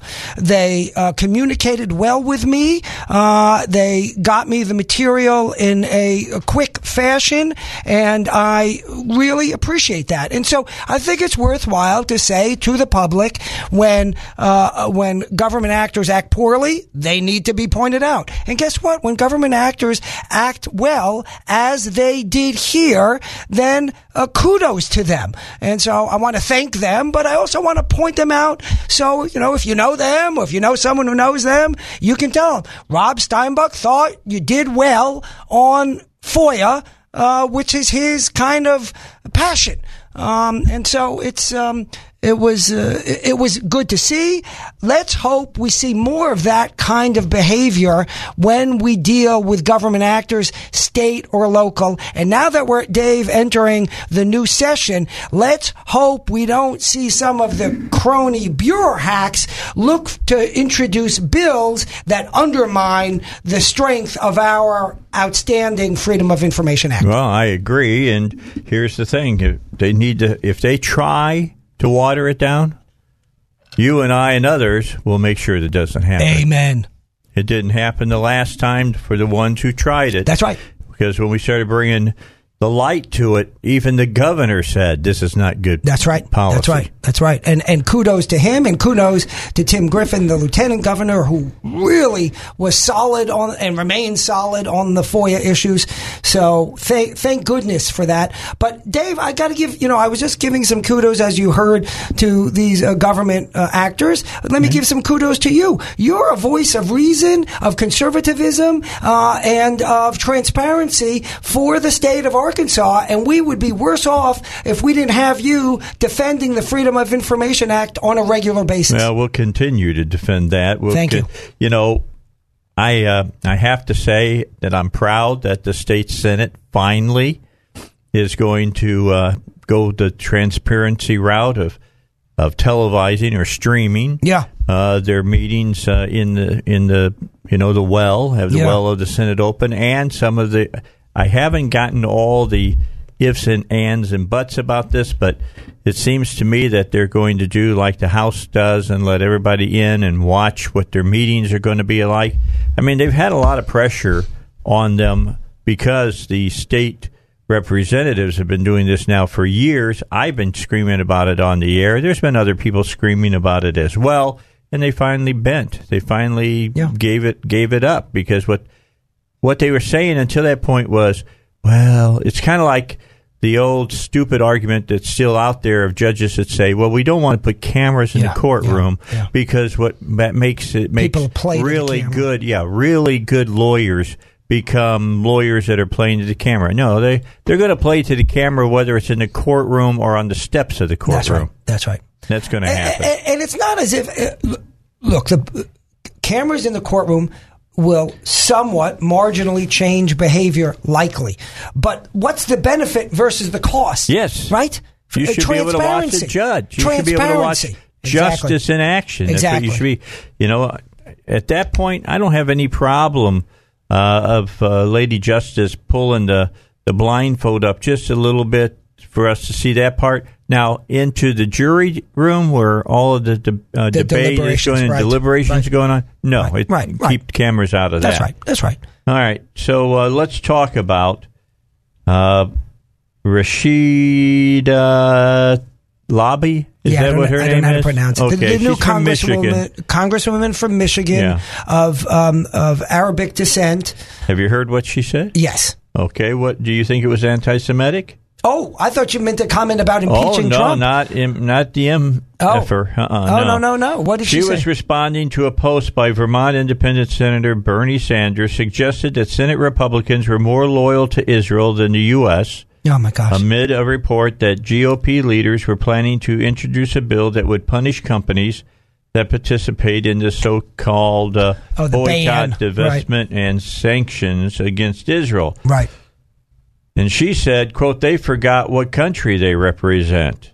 This is the U.S. where boycotting is a right and part of our historical fight for freedom and equity. Maybe a refresher on our U.S. Constitution is in order.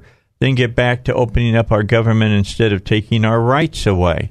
Sanders' post had criticized Senate Republicans for planning to introduce the Strengthening America's Security in the Middle East Act, a pro-Israel bill, instead of legislation to end the ongoing partial federal government shutdown, which entered its 17th day today. Republican Marco Rubio immediately called her post an anti-Semitic line that perpetuates a long-standing dual loyalty conspiracy that holds that Israel effectively controls Washington politicians. Yeah, that's interesting, Dave. And I'm no fan of this Rashida. I can't. I don't even know the last name, so I'm not trying to be impolite. But I'm no fan of her as a congresswoman. What little I know about her, given the comments she's already made regarding the president. But by the way, she can be against a bill that opposes the BDS, the sanctions movement against Israel. She cannot support that bill. That's her right. She's entitled to. But the bill itself, there can be people that support that bill. So I don't know. Just based on what you read me alone, I'm not sure I'm ready to call her comments anti-Semitic. I'm happy to call them stupid. I'm happy to call them bad policy, but I'm not ready to call, every statement that I take Rubio's point well, right? And so the question is she saying that if you support Israel, that's a dual loyalty issue? If she were saying that, then I would agree with Rubio. He may turn out to be right. I'm just not quite sure yet that she's chinned the bar on that awful trope. Well, this is kind of a good one because some commentators are saying they sounded the alarm about her because of what has been done to Trump. Right. Because he was lambasted repeatedly in the media for allegedly issuing anti-Semitic, quote, dog whistles. Right. Because of his criticisms of liberal billionaire George Soros. Right. Dave, you raise a very important and interesting point. Let's take a minute to talk about this. So if Trump criticizes Soros, and by the way, if criticizing Soros is criticizing Jews, then you really don't know that much history about Soros to begin with in any event. But in any event, so that is not, it's not anti-Semitic to criticize Soros or to criticize even someone who is Jewish and sort of wears that identity more significantly than someone like Soros does.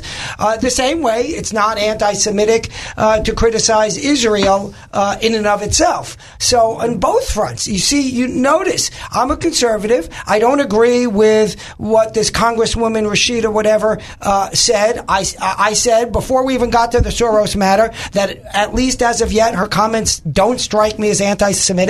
I said the same thing clearly about Trump's criticism of Soros because they were not anti-Semitic comments. So we have to be careful because this is a behavior of the left, right?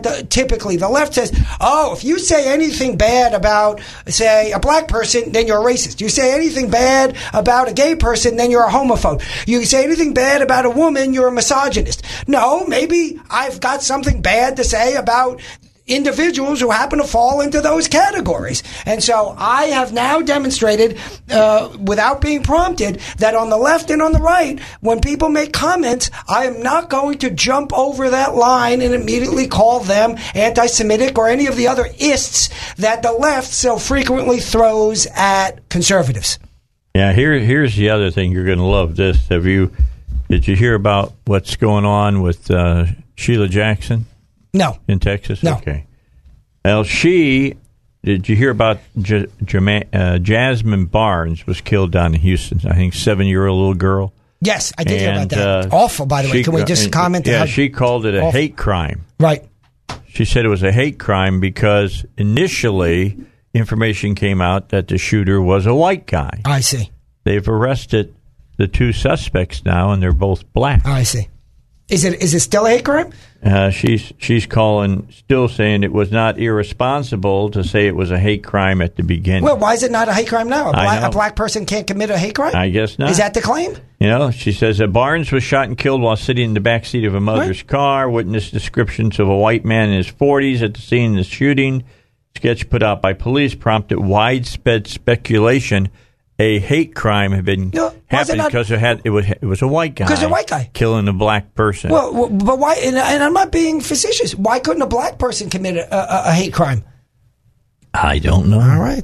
Well, this is quote. I believe in having written hate crime legislation, knowing the criteria. I believe that this should be looked at as a hate crime, she said during a press conference Friday in a video posted to the Congresswoman's Facebook page. We don't want to have on the street someone who is willing to kill children and possibly kill them in the name of hate. Here's my thing. Yeah. If you kill anybody, you kill them in the name of hate. Right. And why can't we just have the first part of her sentence? I don't want someone on the street that killed children. Yeah. Period. Yeah. Period. That'd be great. You do not need to continue that sentence. Yeah, she went on at a rally to say, don't be afraid to call this a hate crime. I call all murder hate crimes, by the way. Yeah. Let's look here. I had some statements from the lawyer. Mm-hmm. And he said that, I said it was a hate crime because most of these kinds of crimes are racially motivated. Kind of the wrong thing for you to but what's the basis jump for that? on. Yeah, why? What's the basis for that? Because that's an empirical question. Right, it sounds better. It's an empirical question. But most of which crimes? Killing of children? Yeah. Are racially... listen, I don't have the data on it, but intuitively that strikes me as incorrect. But I'm open to be dissuaded. You can prove me wrong, but show me the data. Yeah, well, right? That's not going to happen. Yeah, exactly. I do know that, what was it, that the other Democrat congresswoman from Minnesota, that's the first Somali refugee to get elected. I saw that. Did you see what she said about the Jews? No. She said, we've got to figure out a way to break the Jewish hypnotists. Oh, my gosh. Yeah. Now, that is a racist trope, yeah. right? The Jews are running the media. Yeah. The Jews are running the banks. Yeah. They're underground having their secret meetings. Dave, I got to leave a little early today because I got to check in with my secret meeting, in the underground. Oh, did I say that? Is this mic on? Oh, no. Yeah. The cat's out of the bag now. That's what the lady, what they're saying. It's incredible they get away with some of this stuff. This one especially, there was more to this. Let me see where else the rest of this is. It came after the part that I saw. Russ, did I leave my secret underground conspiracy ID card in your office the other day? No comment. Okay, there you go. Where was it? Russ was kind enough. Here's what she said. Go ahead. She said, Omar said that, and this is back in 2012, okay? Israel has hypnotized the world. Oh, here we go. May Allah awaken the people and help them see the evil doings of Israel. Oh, my gosh. Yeah, that's we're starting to cross that line, Dave, that we were talking about earlier, that whole hypnotism and the, oh, gosh. Yeah, it's kind of weird, man. I'm just telling you. Ben Shapiro says Democrats have soured on Israel and have warmed to anti-Semitism. Well, there's no question that the Democrats have soured to Israel. That's just a factual point, right? And so, for many years, people have said to me, Rob, we know you're Jewish. I talk about it a lot, and I like to talk about it, and I like to talk about religion and the intersection of Judaism and Christianity. And so people, and they know I'm conservative, and so they often say to me, Rob, in all seriousness, we don't understand why the majority of Jews seem to be, and I think it's fair to say, are Democrats. And I've got a number of points that I think historically have created, that describe why that situation is the case. I think it's wrong for Jews to be Democrats. I think it's bad for the country and bad for their own self-interest as well. And this is further proof that Jews likely have more awareness than maybe the average American of events in Israel, although I think there's a very large Christian movement that is very aware of Israel and what's going on in Israel as well. So even that statement may no longer be true. But whatever group is aware of what's going on in Israel, if you're a supporter of Israel, as you should be, for the simple truth, by the way, that it's the only true democracy in the Middle East, and last time I checked, that's the kind of thing we want to support. That if you support Israel, then you should at least consider that when you're voting. All right, we've got to get a break in. When we come back, a paragraph from Ben Shapiro you got to hear on the Dave Elswick Show. Everybody knows I love Ben Shapiro. Ben's a personal friend of mine. Yeah. All right. I was the first radio show to have him on when he was 16 years old. You told me that. When he started writing conservative political columns. He's a great guy, and he is very, very smart. Oh, he's a genius. I wanted to say that. He's just very, very smart. Do I think he was right about Trump? No, but that doesn't take away that he's a smart cat. Yeah, well, that's a thing, and I said this last week on your show. We can disagree on issues, but if you're not over the edge like the leftists have become, okay, so what? Yeah, so here's what he said. Yeah, please. The truth is that the Democrat Party has been flirting with, and in some cases openly embracing, anti-Semitism for years. Absolutely. That's why top members of the Democrat Party continue to kowtow to open anti-Semites like Linda Sarsour and Louis Farrakhan. It's why the Democrats booed Jerusalem in the 2012 Democratic National Committee platform. I did not know that. Yeah, well, they booed God in general. I did know that. All right, yes. But the guy that was up in the front of the crowd said that the ayes didn't have the votes, but they did. It's why the Obama administration routinely played public relations arm for the Iranian government.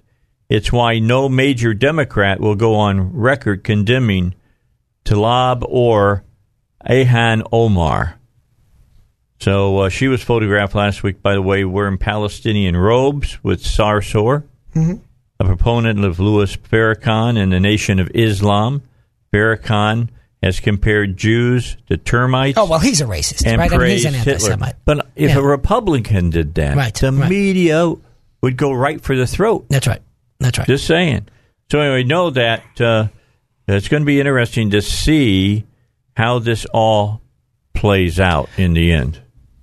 Look, there is a problem in the Democratic Party right now, and that problem is that They've always wanted to be sort of big tent. That notion is perfectly fine, right? You want to bring in as many people, and then you get to win elections and pursue policy. So the notion of big tent is fine. But the Democrats lately, but this has been going on for some time, in pursuing the big tent, have pursued people with clearly anti-Semitic agendas. And as such, have essentially condoned that behavior, I guess, under the belief that they'll get more people that way and they probably won't lose that many Jews in any event. I don't know their calculus, but I'm surmising that's what it is. And I think that there will be a lot of Jews that flee eventually the Democratic Party, and I think they should, right? The Democratic Party has taken African Americans for granted for years and years, and they've lost some, not most, but some of them as a result of that as well. And some of their immigration policies, their complete open border policies, obviously hurt lower economic sectors more than higher economic sectors.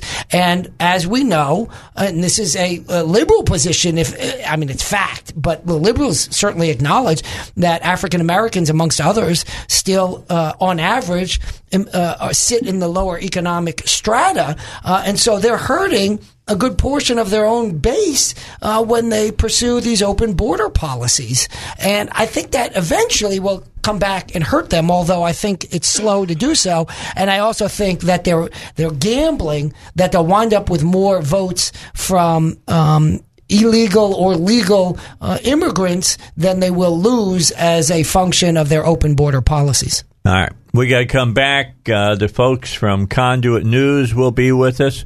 Got a lot to talk about yet here on the Dave Elswick Show. We'll talk with Conduit about FOIA today. They got some questions for you today about FOIA. Robert Steinbach, Dave Elswick, and then the folks from, of course, the great folks from the Conduit News community will join us in the final hour of the Dave Elswick Show. All right, we continue. That means that since the holidays, we haven't had Conduit News with us. They're joining us today as well as they typically do on a Monday at 5 o'clock, and we got a lot of things we can talk to them about. We're a little over a week away from the 92nd General Assembly convening at the Capitol. We'll be there to broadcast live in the afternoons, and the folks that we're talking to today, Brenda and Joe, are you guys going to come down to the wild and woolly town of Little Rock a few times so we can get you on live and in person? Hello? Oh, if I do that, it works a lot better. There you go. I forgot to put you on. Start where you started from, if you would, Brenda. Absolutely. Okay, so you guys are coming. We'll be down there occasionally, but our operatives will be down there continually. Okay, so what you're telling me, if I buy you lunch, you'll show up. It's going to take more than that for me. Hey, we got the flying fish down here. That's some good eats. No, I haven't been there. This is off, talking about kind of chasing a rabbit here, but I have heard that the cafeteria now at the Capitol is really good. Have you all been eating there by any chance? Well, I mean, over the years we have. Yeah, over the years we have, and I found an amazing value. Just good basic food. It's good stuff. But has it changed? Well, it's just another group owns it now or runs it, and I've heard that they're phenomenal. Wow. So I got to check it out. Everybody's good for another 20 pounds? Yeah, I hope not. But I'm not a freshman legislator, so I don't have to worry about gaining that initial 20. Yeah, neither you nor I, Dave, are freshmen anything anymore. Yeah, well, that's exactly right. Plus, I'm not expecting. It's called the lobbyist LBs. Yeah, exactly. You're right about that. All right, good to have you guys with us today. Since Robert is here, did you guys have something you needed to ask about FOIA? Is it something that we can talk about that everybody would get something of benefit out of it? Well, we were visiting with some people about improving the current FOIA law, and I like it. I think we have one of the best ones in the country. Yeah. How would you improve it? I mean, I would like to think that if it was being enforced currently, why would we need to improve it? But I wanted Robert's input on that. All right, I appreciate that. You couldn't have asked him. All right, now you know that because you asked that specific general question, we may not get to say another word the rest of the show. I have my timer running. Go ahead. Go ahead, Robert. Well, I'll give you one thing that I was, Mark Johnson, Senator Mark Johnson was here a few days ago, and Dave asked me to come in. Yeah. What was it, like Wednesday or Thursday? Thursday, thank you. And Mark is a wonderful guy, very smart guy, and I'm so glad he's in our Senate now. And he and I were talking offline about issues involving the FOIA. And one of the issues that he brought up that I thought was a fantastic issue was the fact that you see government entities saying two related things. They say, A, if we get a donation, and that's sort of like museums and hospitals and universities, if we get a donation, the information regarding that donation is not subject to the FOIA because it's competitive information. No, it's not. No, it's not. That's nonsense. We call that shinola in technical terms. And relatedly, Mark was telling me how he sought to get certain documents that were turned over to a public library, like they're not President Clinton documents, I think, but something like that. And then some of them were retracted or something. And he said, I wanted to get copies of that. And they said again, well, there's some competitive disadvantage exemption that we don't have to turn those records over to you. And no, that's not what that exemption says. How says. does a nonprofit have competitive advantages? Right. And the claim is, that's a great question. The claim is, it's almost hard to articulate because it's such sheer nonsense, but the claim is the competitive advantage is if we ID, for example, a person that gives $1 to us as a nonprofit, that somebody else may seek to take money from that guy or girl, and therefore we may lose that money next year. So that's a competitive disadvantage. Like, you can't even say that sentence with a straight face. It's such rubbish. But we have had governmental entities using that as an excuse not to turn over clearly public records. So Mark has raised that as a possibility for revising the FOIA, and I think he's spot on. I think he's spot on the issue. Well, I would ask your input on this, and Joe, you chime in, but our experience with this current legislature and the ones for the last 4 legislative sessions maybe is that the bills have to be carefully considered because they will be amended or there would be another something added that was unintended by Mark, perhaps. Sure. Look, I know, and he might agree to, or it might not fully understand. I'm not worried really about Mark doing that, but I would be afraid that someone in the Senate might run ahead to lead the parade, call it the thing Mark might use as the title, and then the content take it a different direction. Well, this is I wouldn't give them a chance to open up anything that's not clearly broken. Call me cynical or call me experienced, whichever you like. But you give them a chance to change the Second Amendment bill to clear it up. It's going to get more restrictive, not more open. I mean, considering what we saw the last session that the Republicans appeared to want to do to FOIA. Look, I think your hesitancy is spot on, and I think we have a great FOIA. And I've seen, even when I was a staffer in the U.S. Senate, where people would write a bill, and I'm just making up a title, but let's say they write a bill as saying the pro-transparency FOIA bill, and really all the text does exactly the opposite. So we absolutely need to be on guard for that. Now, keep in mind, there's a new commission created by the legislature last session. I'm on that commission. It reviews every proposed piece of FOIA legislation and makes a recommendation thereon. So it will be harder to do under the darkness of night a bill that purportedly supports the FOIA, but indeed undermines the FOIA. But I take your point. Every time you open it up, you have a potential for mischief. You also have, at least theoretically, a potential for improvement. Yeah, it sounds like at least blind squirrel got a nut once. That's right. Exactly right. It can happen. It comes back, in my mind anyway, to how many more laws do we need that are not enforced to generate yet more laws? And just look at the border. The first one. Yeah. Just look at the border down there. I mean, how many more laws do we need to go back and say it's illegal to come into this country without permission? Well, I'll give you an example. The federal FOIA, years ago, there's this notion, you get attorney's fees, essentially, if you win a FOIA case, if you, quote, substantially prevail. So, of course, if you go to court and you get a judge and the judge says you're right, well, you won, right? You know that. What happens if you get up the courthouse steps and then the government agency says, oh, my gosh, we are going to get our behinds handed to us. Here's essentially what you're asking for. And then the other side said, okay, but let's get a court order, making sure we settle everything, and they get a court order settling everything. Is that a success? Well, the courts federally and in this state have said yes. Then there was a opinion from the U.S. Supreme Court on a non-FOIA case that suggested in a civil rights case that you needed to actually win before a judge as opposed to settling successfully.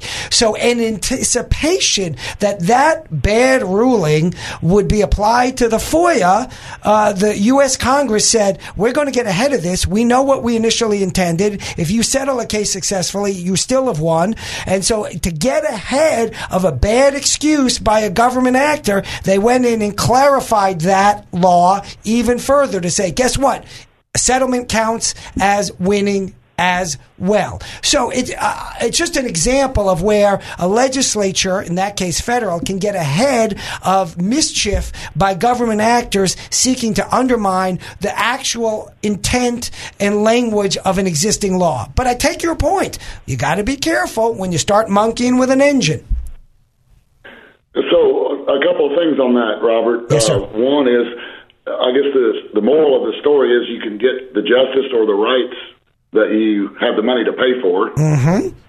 And number two is, it sounds like you might be a supporter of loser pays and lawsuits. Well, but you know, all joking aside, the notion of loser pays is not a bad idea. I think there are certain contexts in which it is better suited, and in certain contexts in which it is worse suited. But it is a simple economic principle, right? That the incentives should be aligned with the costs. So the loser pay concept is not a bad concept. I don't believe in it across the board because I think there are enough other inefficiencies in the system. But in certain contexts, like FOIA, I do support it. So, I take your point. Well, sort of like you get into the exception makes the rule in that case. We don't want to keep people from being able to go to court. And as a result, that what might be an exception has now, then losers will never pay. I mean, we've been very unsuccessful at creating a balance. Yeah, and as one of two, as half of the non-lawyers in the conversation, I blame lawyers and judges. Well, in all seriousness, business people like you who operate in the world, the real world, see the end of it where they get sued, and with oftentimes illegitimate suits. So I'm sympathetic to that position. I really am. It is not the sole factor that I would consider, but I understand where you're coming from, and it's a reasoned position. All right, we got to get a break in. When we come back, pain point politics. We've talked about this quite often here on the Dave Elswick Show. Brenda and Joe want to take a look again at the 3 Ps and talk about how it could possibly be used against the president concerning the wall. We'll talk about that when we come back next on the Dave Elswick Show. All right, if you just joined us, the folks from the good folks up in the Northwest, Brenda and Joe are here from Conduit, of course, News. And I wanted to talk about a point that you all use from time to time when we're talking local or talking state issues, but I've never heard you talk about it from a national standpoint, and that's pain point politics. And for listeners who haven't heard that term before, I'll let you guys explain it. And then that you're thinking that the Democrats will use this against Trump's wall. So with that thought, we'll talk about this for the last segment of this first half hour. And Brenda, we'll turn it over to you. I appreciate it. We've identified about 7 different strategies that are used to grow government. And, matching strategy, like we'll give you this amount of money if you'll match it, the Fed say or whatever. But deflection, projection, you blame your opponent for something, sort of like the Russian scandals, to deflect the fact that that's actually what you did.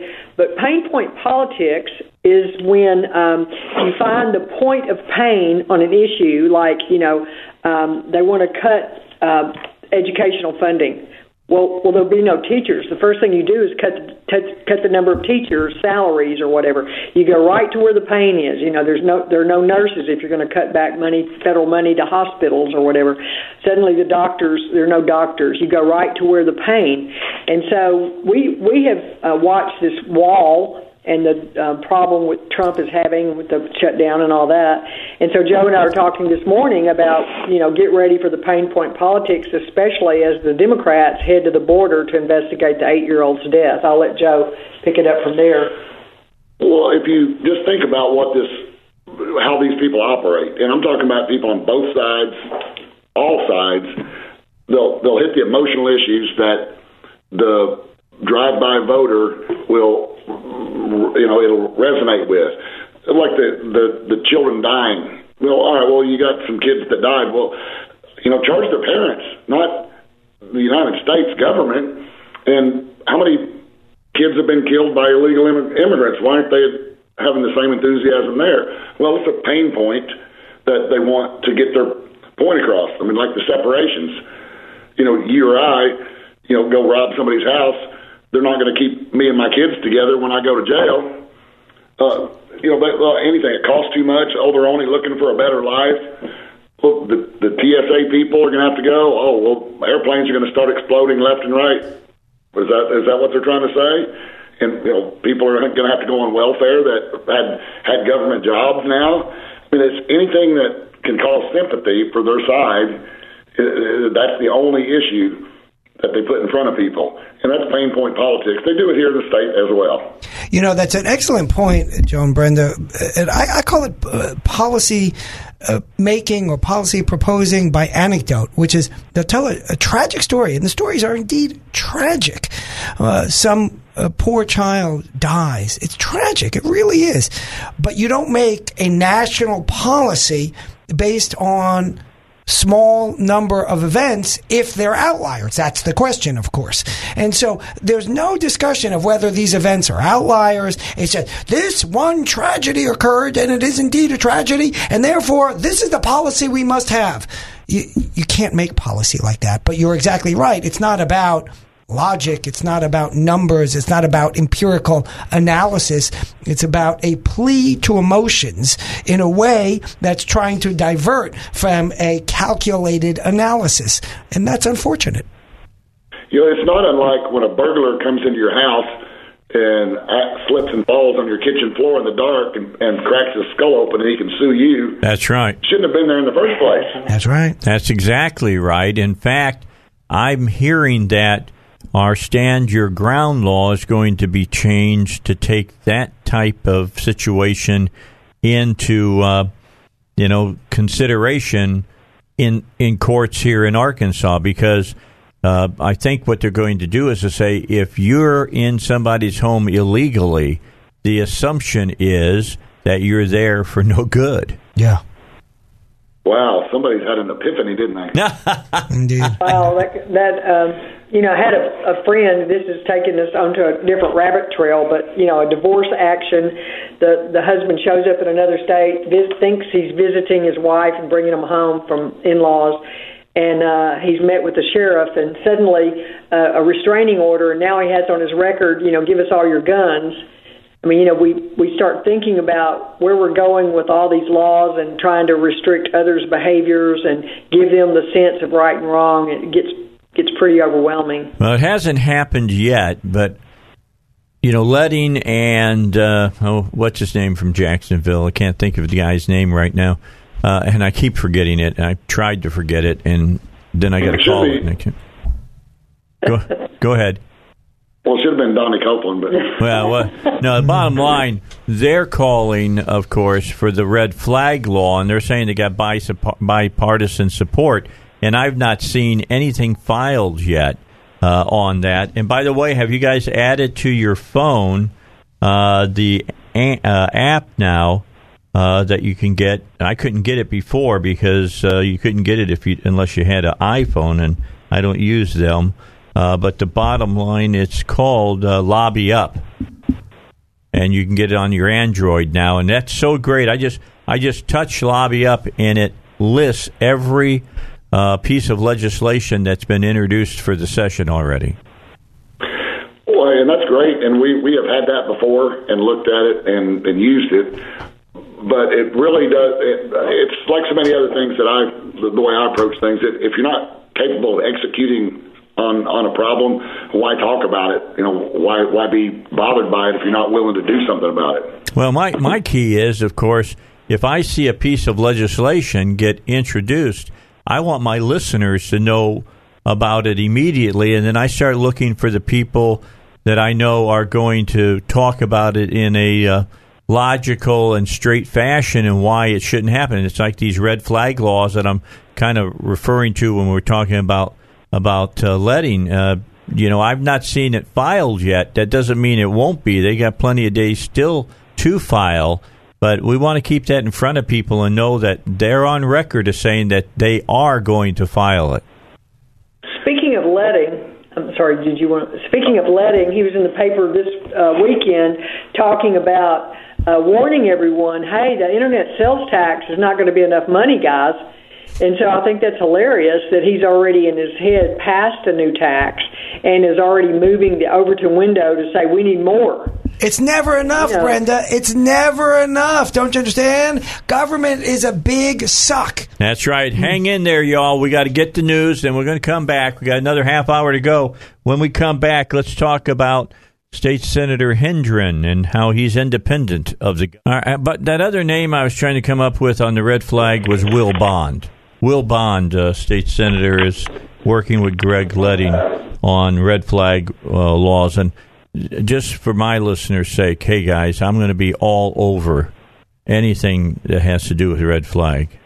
And you'll know about it. You'll be able to bombard your state legislators with calls and the governor's office as well. You brought up increases in taxes by mentioning Leding, saying that, you know what, that getting the internet tax passed and being able to get all that money off of the internet, that just won't be enough, and he wants more tax money. Let's talk about tax increases in this session. How much more do you guys think might be out there that elected officials want to take out of Arkansans' paychecks? Or not just their paychecks, but in a roundabout way, when they spend something, they're going to be taxed on it. That's your paycheck, too, Yeah, I understand that. I'm just a roundabout way to get it. Indeed. Fair enough. Well, I mean, I think that they're looking at the $400 million increase annually for the gas, for the roads. You know, they're looking for that money. The highways are crumbling. Yes, you know, we've got to suddenly keep up our highways, and that's how much it suddenly costs. Let's talk about just that, because that's one of those pain point politics. Mm-hmm. I mean, who thinks their roads are perfect? I mean, anytime, anywhere, who thinks the roads are great? Well, that's not the problem. I mean, the problem is the wastefulness. I mean, I've watched it up here in Northwest Arkansas for the last 10 years, and these people, I think last time we were on, we talked about the road sign mile markers up in Missouri, where they're putting new signs every 0.2 of a mile instead of every mile. No, we didn't talk about that. That's a good example of wasting money. Well, they do that. They put the wires in the middle of the road. Yes, I know that. Go and say, why do you put these wires in the middle of the road so that, you know, motorcyclists can get decapitated? And then 2 years later, you're pulling them up at $770,000 per mile and you know, expanding the road. I mean, there's $20 million, $30 million wasted in Northwest Arkansas, and now I see what appears to be they're going to just put some more overhead signs up, which aren't needed. But I'm sure the sign companies have a good lobby, which would be 3M. So they've got enough money to maintain and build, but they always go back to the bridges are crumbling. Oh, yeah. But wait. Main point. You know, but wait, they'll tell us, hey, you need to spend more money on all of this stuff because if we don't spend some money, we won't get that federal government money. Matching principle. Well, yeah. And that was the same argument they used on the Medicaid expansion to some degree. Yep. Collins used this a lot, where you know the federal government's going to give this money to us and pay for the whole thing for 5 years or whatever it was, and then they're going to match 90% or whatever it might be. And if where in the hell are these people getting this money that they're getting magically from the federal government? From a money tree. The $20 trillion debt they don't relate those two things at all. No, of course not. And here's the other thing, Joe, you know it as well as I do. It's like the person who says, hey, I saved 20% today on a brand new pair of shoes. But you already got 50 pairs of shoes. Oh, that's all right. I saved 20% on these. You know what I'm saying? Don't get me started there. You know what I'm pointing to, and it's crazy. Enough to retire. Yeah, I mean it's crazy stuff like thoughts like that drive us all. I won't say it drove us insane, but it drives the people who like to spend money insane because they will follow it insanely to get the money.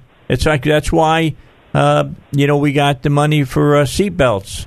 You know, they told everybody that they They did that to protect people, and that's not why they did it. It's because the federal government said unless you made it a ticketable offense, they were going to lose out, I think, on $90 million, if I remember correctly. Well, people forget really, really quickly, and they get so disgusted that they just tune out. And that's, I guess, the strategy is only the people that have an interest to be served by government stay engaged. Yeah, that may be true. All right, we've got about 20 minutes to top of the hour. I did not see this article, but Brenda, I understand that you were quoted in it, so it's got to be important to talk about. And that has to do about the Speaker pro tem, and that's Hendren, State Senator Hendren, being independent of the government, of the governor. Now, evidently, they thought it was important to publish a story about that because people know he's related to the governor, so they want to set up the argument that he's not beholden to the government or to the governor. Is that right? He has said in an article that he disagrees with him more than any other legislator. And if that's true, which I'm not, disputing that, how would I have the right to dispute that? But if that's true, I'm very sad to know that he's acting like a chief of staff rather than a separately elected official elected to a different branch of government whose job is to make it public when he disagrees with the executive branch. Well, it makes me wonder what he's disagreeing with him, because I'm not hearing that. I'm hearing what they have decided to do. What was Hendren saying should be done, since he is the man leading the Senate? It would seem to me that he would like to say to the governor, but Governor, I understand what you want to do, but this is what the Senate thinks to be done, and we are the governing body that writes laws. I'll give you an example that he used in the article of their disagreement. I don't recall another one, if there was another one. But he said that the governor wanted to spread the tax cut, phase it in over 4 years, which would be his term, where Hendren wanted to phase it in over 3. So obviously they disagree. I think that's nearly comical. Yeah, but it was the same amount of money, right?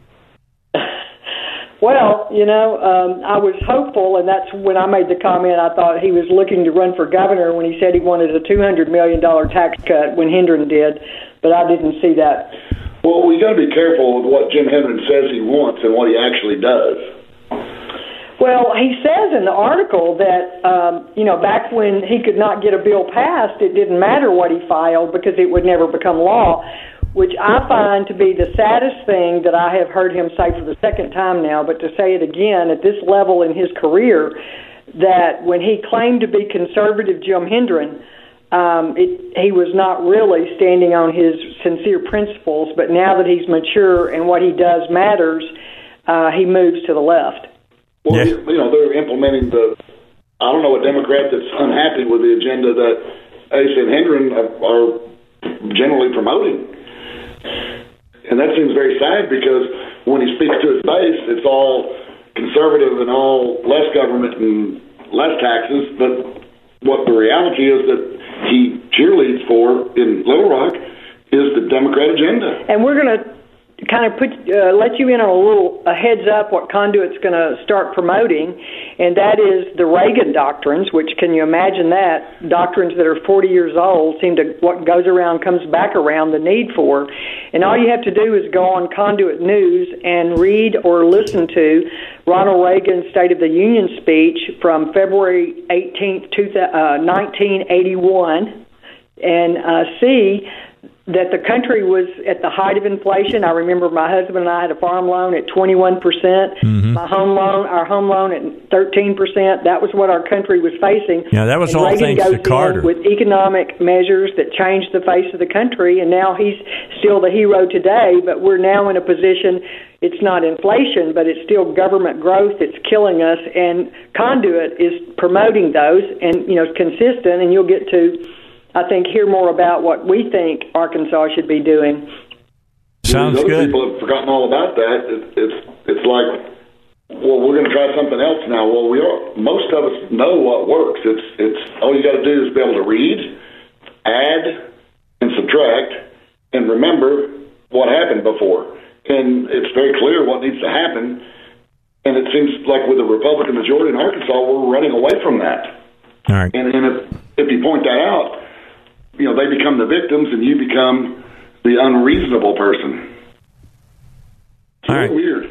Yeah, well, I agree. And what it shows you is, and even I will say that Reagan, though he's said to be the great conservative, I wish he had been more conservative, but he had to have been some because Tip O'Neill was the Speaker of the House, and he had tough times. He didn't have either side of the legislature branch, so he had to make deals, so to speak. But he had to fight for what he wanted. That's exactly right. When you listen to him now, it's just like listening to JFK. He sounds like a totally different person. Right now, he sounds like a radical person from Conduit. They're a bunch of radicals. Well, I'm serious.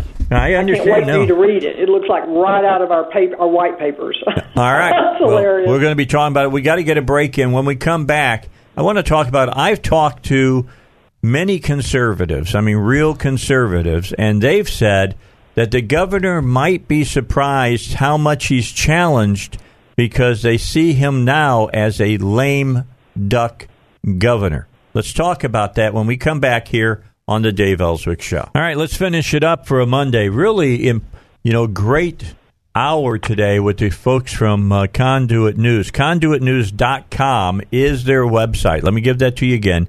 ConduitNews.com, and that's where you'll get these articles now about Ronald Reagan and what he said back in the 80s and how that seems to play here in 2019. So let me ask this of you guys. I've heard, Brenda and Joe, you guys, I'm sorry. And the same thing as you too. Yeah. Want to hear from you as well. I've heard from several Republicans, real good conservative people, who have said that they will challenge the governor on his ideas during the session where they might not have last year because they thought that he would get elected again in a second running, which would have made it very difficult for them to get things done that they had planned. If the governor won't get behind him, then you're in trouble. But that they might challenge you more because he's lame duck. He can't run again for governor. So what say you all? Could this embolden some people to actually voice some negativity towards the governor's programs if necessary? Well, I would first characterize their ambitions as not negative but positive towards the limited government and more freedom agenda, almost like a freedom caucus, and that's a positive thing. And absolutely, I hope they do. We know several of them, and anytime we can help those who want to reduce government and create more economic freedom for the citizens of Arkansas, we want to help them. Yeah, we've heard some positive plans as well in that direction. And I can understand how how they were overcome sort of the first 2 years of things going more to the left than they had promised their own constituents, taken aback by it. Then the next 2 years, when the governor jumps into the primary, starts teaching lessons, I'm going to run someone against you, and then actually is successful in several of those. Well, and nobody thinks that the governor's going to be able to get him a job that's going to last very long now. I'm not going to deny that doesn't happen because we all know that it does. But the bottom line is, if it's like, look, I go back and remember Dawn Creekmore and what happened to her under Beebe when she was called to his office, and I forget what it was that he wanted passed, but she wasn't on board, and she had spoke out against it. She got called to the principal's office, Beebe's office, and I was told that from people who were there that he basically said, if you want any of those women's rights bills even looked at, you better vote the way I want you to vote on this particular piece of legislation, or I'll kill every piece of your your hopes and dreams. I'll dash them right there in front of you. Yeah, and that's that's the way it works, unfortunately. But you've got high likelihood of Jim Hendren running after Asa, to keep it all in the family, and so there'll be a pressure brought to bear from various angles to get the ultra moderate agenda of Asa's passed. Well, in the article, he talks about maybe some people are objecting to the family relationship there, and him leading the Senate, half of the legislative branch. Is that the right thing? He brings it up, and I was quoted in the article as saying that Jim, is a senator in the mold of the military, following his commander, with Asa being the commander. His comment was that I just really didn't understand the military mindset. And then mentions as outlined in the Constitution. And I'm thinking, hey, guy, I know the Constitution probably better than you do. Reminding me of the Bob Ballinger comment that I didn't know FOIA, Robert. That was kind of interesting. I can attest. You know FOIA. I want Jim Hendren to be separate. I want that Senate to be led based on the conservative policies that they were elected to carry out. Well, absolutely, because what he's saying about military, let me tell you what I learned when I was in the military. If you're a general or if you're a grunt, doesn't matter which one, if the commander-in-chief says, we're going to march backwards into battle, we're going to march backwards into battle. Yeah, that's what Hendren, I think, I've been operating under, and he expects everybody else, like private citizens, to do the same for his orders. Mm-hmm. Well, he's the one brought it up, saying, saying that Brenda doesn't understand the military. He's saying that, the generals, they don't do what the commander-in-chief says. That's BS. If they don't do what the commander-in-chief says, then they resign, like Mattis did. Yeah, that's a perfect example. I want that office to be serving the people, not the governor. Well, and my big beef with that whole system, and especially in the Northwest Arkansas group, is just be honest with your base. I mean, don't come tell us one thing in your county committee meetings and publicly, and then go do something different, and then blame us for pointing it out. Yeah, I'm with you on that. It ain't going to work. Let me ask one last question of you, then I'll let you go because we're running out of time. You've mentioned it twice, Joe, about Hendren wanting to be governor. I've heard that as well. That sets up a very interesting headbutting session because there's another guy I know that wants to be governor as well, but right now he's the lieutenant governor of the state. That may make this session really interesting, do you think? Well, I think the lieutenant governor has some great ideas, but it is, again, it gets down to execution of those ideas. I think the citizens of Arkansas are ready for a fiscal responsibility change, and somebody has to lead it. And it's clear that the people leading are not interested in doing that. They're interested in perpetuating their own careers and getting as much benefit out of being elected as possible. I hope the lieutenant governor would act on the principles that he espouses because he explains them very well. And I think that if we want some changes in Arkansas, following the principles laid out by Reagan in that 1981 speech, tells you where Arkansas wants to go. They want to give lip service to economic development. Well, Reagan says we're eliminating economic development agency in the federal government. And I think that'd be a great place to start in Arkansas. If we want real economic recovery and development and growth, we want to quit using the federal dollars to be the engine. I would agree with that. And with that, Joe and Brenda, it's always a pleasure. Again, conduitnews.com. Go read these articles about Reagan and why they were important to, and the ideas that he espoused and why they're important to consider yet once again. They've never changed in their veracity or their validity. You guys have a great week, and we'll see you next Monday. Take care, guys. All right. So good to have them on here on the Dave Elswick Show. What do you think? Do you think behind the scenes the lieutenant governor might get involved? Yes. I think behind, in front, sideways. I think I think Tim is an outstanding lieutenant governor. I know he's going to be the next governor. I'm not trying to get ahead of the current governor, but I'm saying he's aptly in line. We had Tim's chief of staff on when I filled in for you. David Ray, and he did a fantastic job and also explained and further how the lieutenant governor has been emphasizing all along during his tenure the need to shrink government spending, and he demonstrates that first within his own office by cutting spending. And that's how you can tell he means it, because he starts at home and works his way out, not the other way around.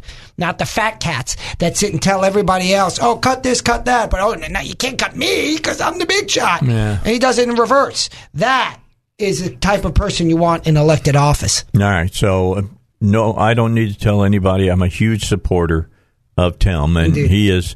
He has sat in and done this show for me several times. Oh, yeah. I believe in what he espouses, and I think that would be a heck of a primary, to say the least, between Hendren and Tim. Just got to say it. As long as Tim wins. Yeah, as long as he wins. I agree with that, too. Russ, thanks a lot. Did a great job today. Appreciate that. Robert, thank you for coming in. If I need you later this week, I'll give you a call. We'll get you on to explain some things. Indeed. And it won't be about shooting a dog, I promise you. It's the Dave Elswick Show. See you tomorrow, 2 o'clock. 3-star General Michael J. Flynn, head of the Pentagon Intelligence Agency, knew all the government's dirty secrets. He was one of the most respected generals in the military. Flynn knew what the intel world had been up to. He understood its funding. He ordered the first audit of the use of contractors. This set off alarm bells. The explosive new documentary, Flynn, Deliver the Truth, Whatever the Cost, uncovers the facts behind this scandal. Flynn told the truth. He was the most dangerous person for Donald Trump to hire. I find out the worst enemy that I'm going to face in my life is right here in America. They took my assessment and they wanted me to change it. And I was like, I'm not changing it. They had to get rid of Flynn. With in-depth interviews, archival footage, and never-before-seen personal records of the man behind the headlines. I just felt like I was drowning. Flynn, Deliver the Truth, Whatever the Cost. Available now. Watch it today. Go to salemnow.com. salemnow.com.